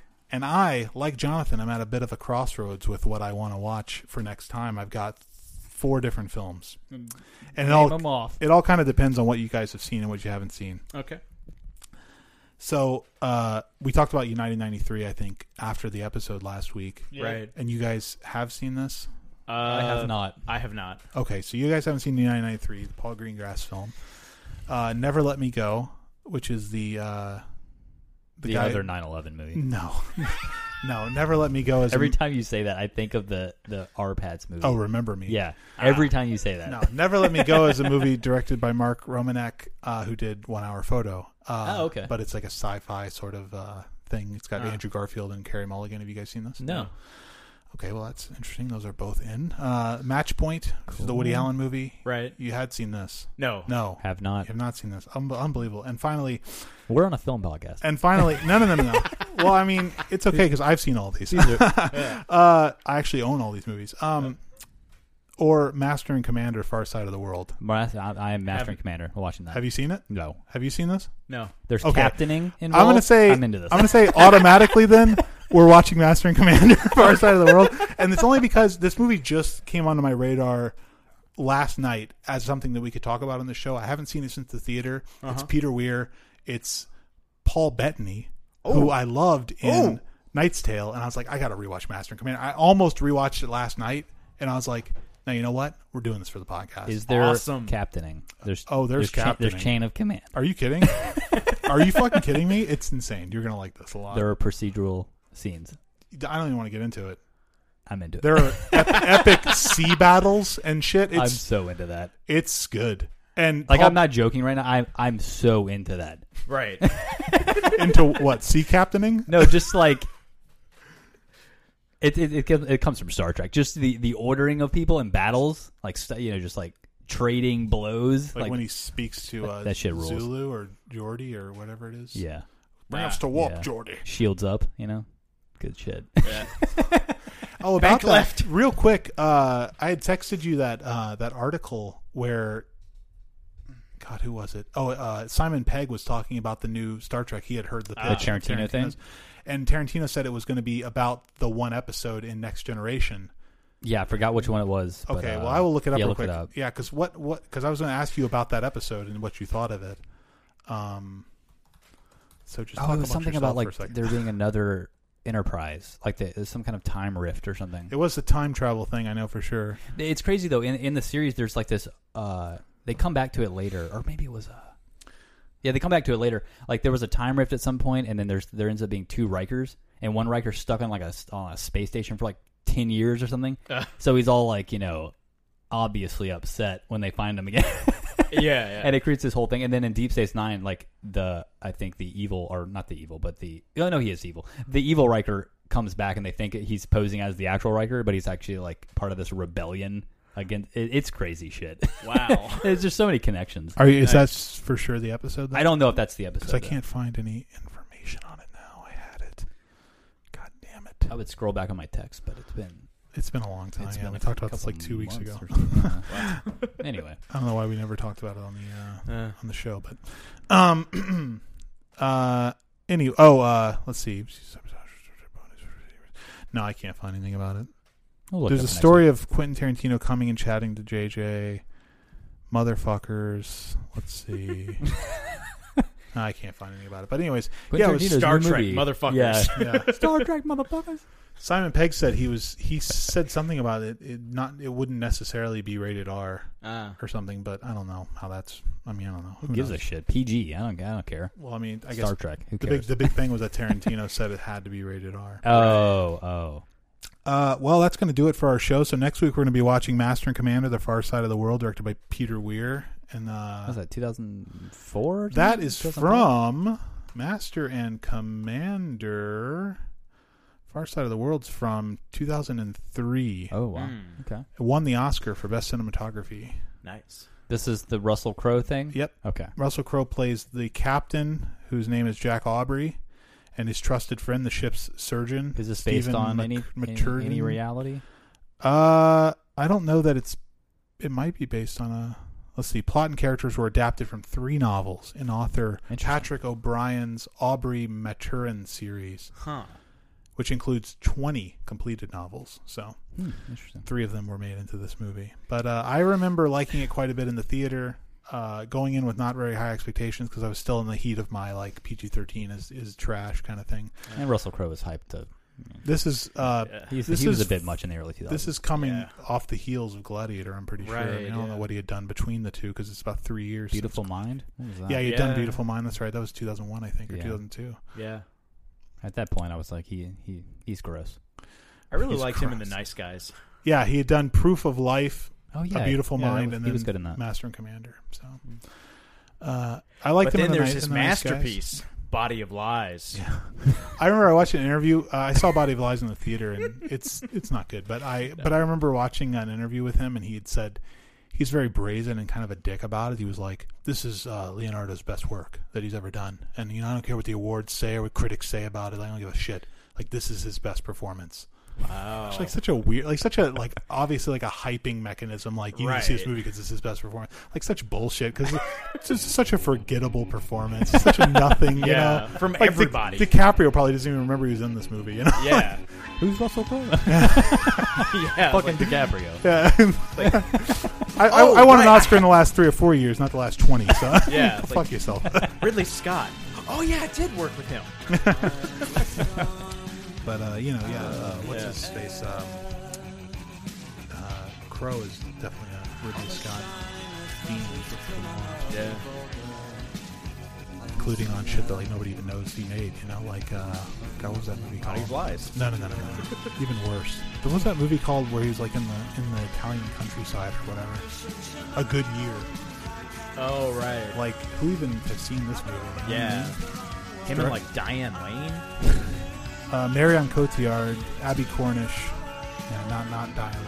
Are you thinking about Under the Tuscan Sun? That's it. Yeah. Oh god. That was like just a Nancy just Myers another kind of random thing, isn't it? romance set in Italy. Yeah, that was a different one. But yeah, this is a definitely comedy drama, like directed by Ridley Scott. What a weird choice Right. for everybody involved. It's like people hear like Ridley Scott and like, back when he did Thelma and Louise, like he did Thelma and Louise? Holy shit, he did. He did. Yeah. What the fuck? Yeah, and that movie White Squall with Jeff Bridges and Scott Wolf. And Ryan Phillippe. Didn't he do Yeah. some like gang movie in like Tokyo or something? Oh, Black Rain. Black Rain. Black Rain. Is that good? I haven't seen it. I think I remember it was like decent. Andy Garcia gets beheaded in it. Yeah. I remember like I think they showed it on like TBS or a lot when I was a kid or something. I remember wanna- I've seen scenes. I want to watch American Gangster again. I liked it when I saw it. I Yeah. don't know. It's been a while, but Yeah. I remember thinking it was like surprisingly good. And Yeah. really violent. That was with Denzel. yeah. Yeah. He shoots it. I didn't know that was Ridley Scott. Yeah. Damn, You don't know anything, Ridley Scott. he's just like everywhere. We're on a movie podcast. Yeah. Who's Ridley Scott? Yeah. Who's that runner? Oh, Blade. Oh man, he the did Blade Run. The Blade Run. Well, his biggest movie, Legend. Hello. Legend. That actually sounds obscure. Like that seems more obscure than what most people would know. You'd be like, Black Hawk Down, man. Ridley Scott's the best director ever. Yeah. Black Hawk. It's like, dude, like G.I. Jane was my jam. I like G.I. Jane actually. I need to see all of it. It's Like not I've seen, bad. I've seen only, Viggo like, clips Mortensen of it. rules in G.I. Jane. I need to go get my mind blown by his IMDb page. He Yeah, goes. right, He this there's is that ridiculous. the I didn't know part he did that either. in G.I. Jane when they're having like the exercise where they're supposed to be POWs, and so all like the instructors, including Viggo Mortensen's the drill sergeant. And you seen this movie? Yeah. Okay. And he takes them to the POW camp, and he's like on the verge of raping Demi Moore to just like show that this can happen to you because you're a woman in this situation, and she like headbutts him with her back of her head, and he was like this huge like sling of blood that comes out of his nose. It's amazing. It's so good. That movie's good. That's a lot of fun to watch. Yeah. And Demi Moore is again talking last week about the shaved head situation. She's Yes. not bad looking at that one now. Yeah. Oh boy. Anyway, that's gonna do our show, I guess. So stay tuned to the website, and thanks for listening. Bye bye. It's gonna happen now. But when exactly do you mean? See, I've already waited too long, and all my hope is gone.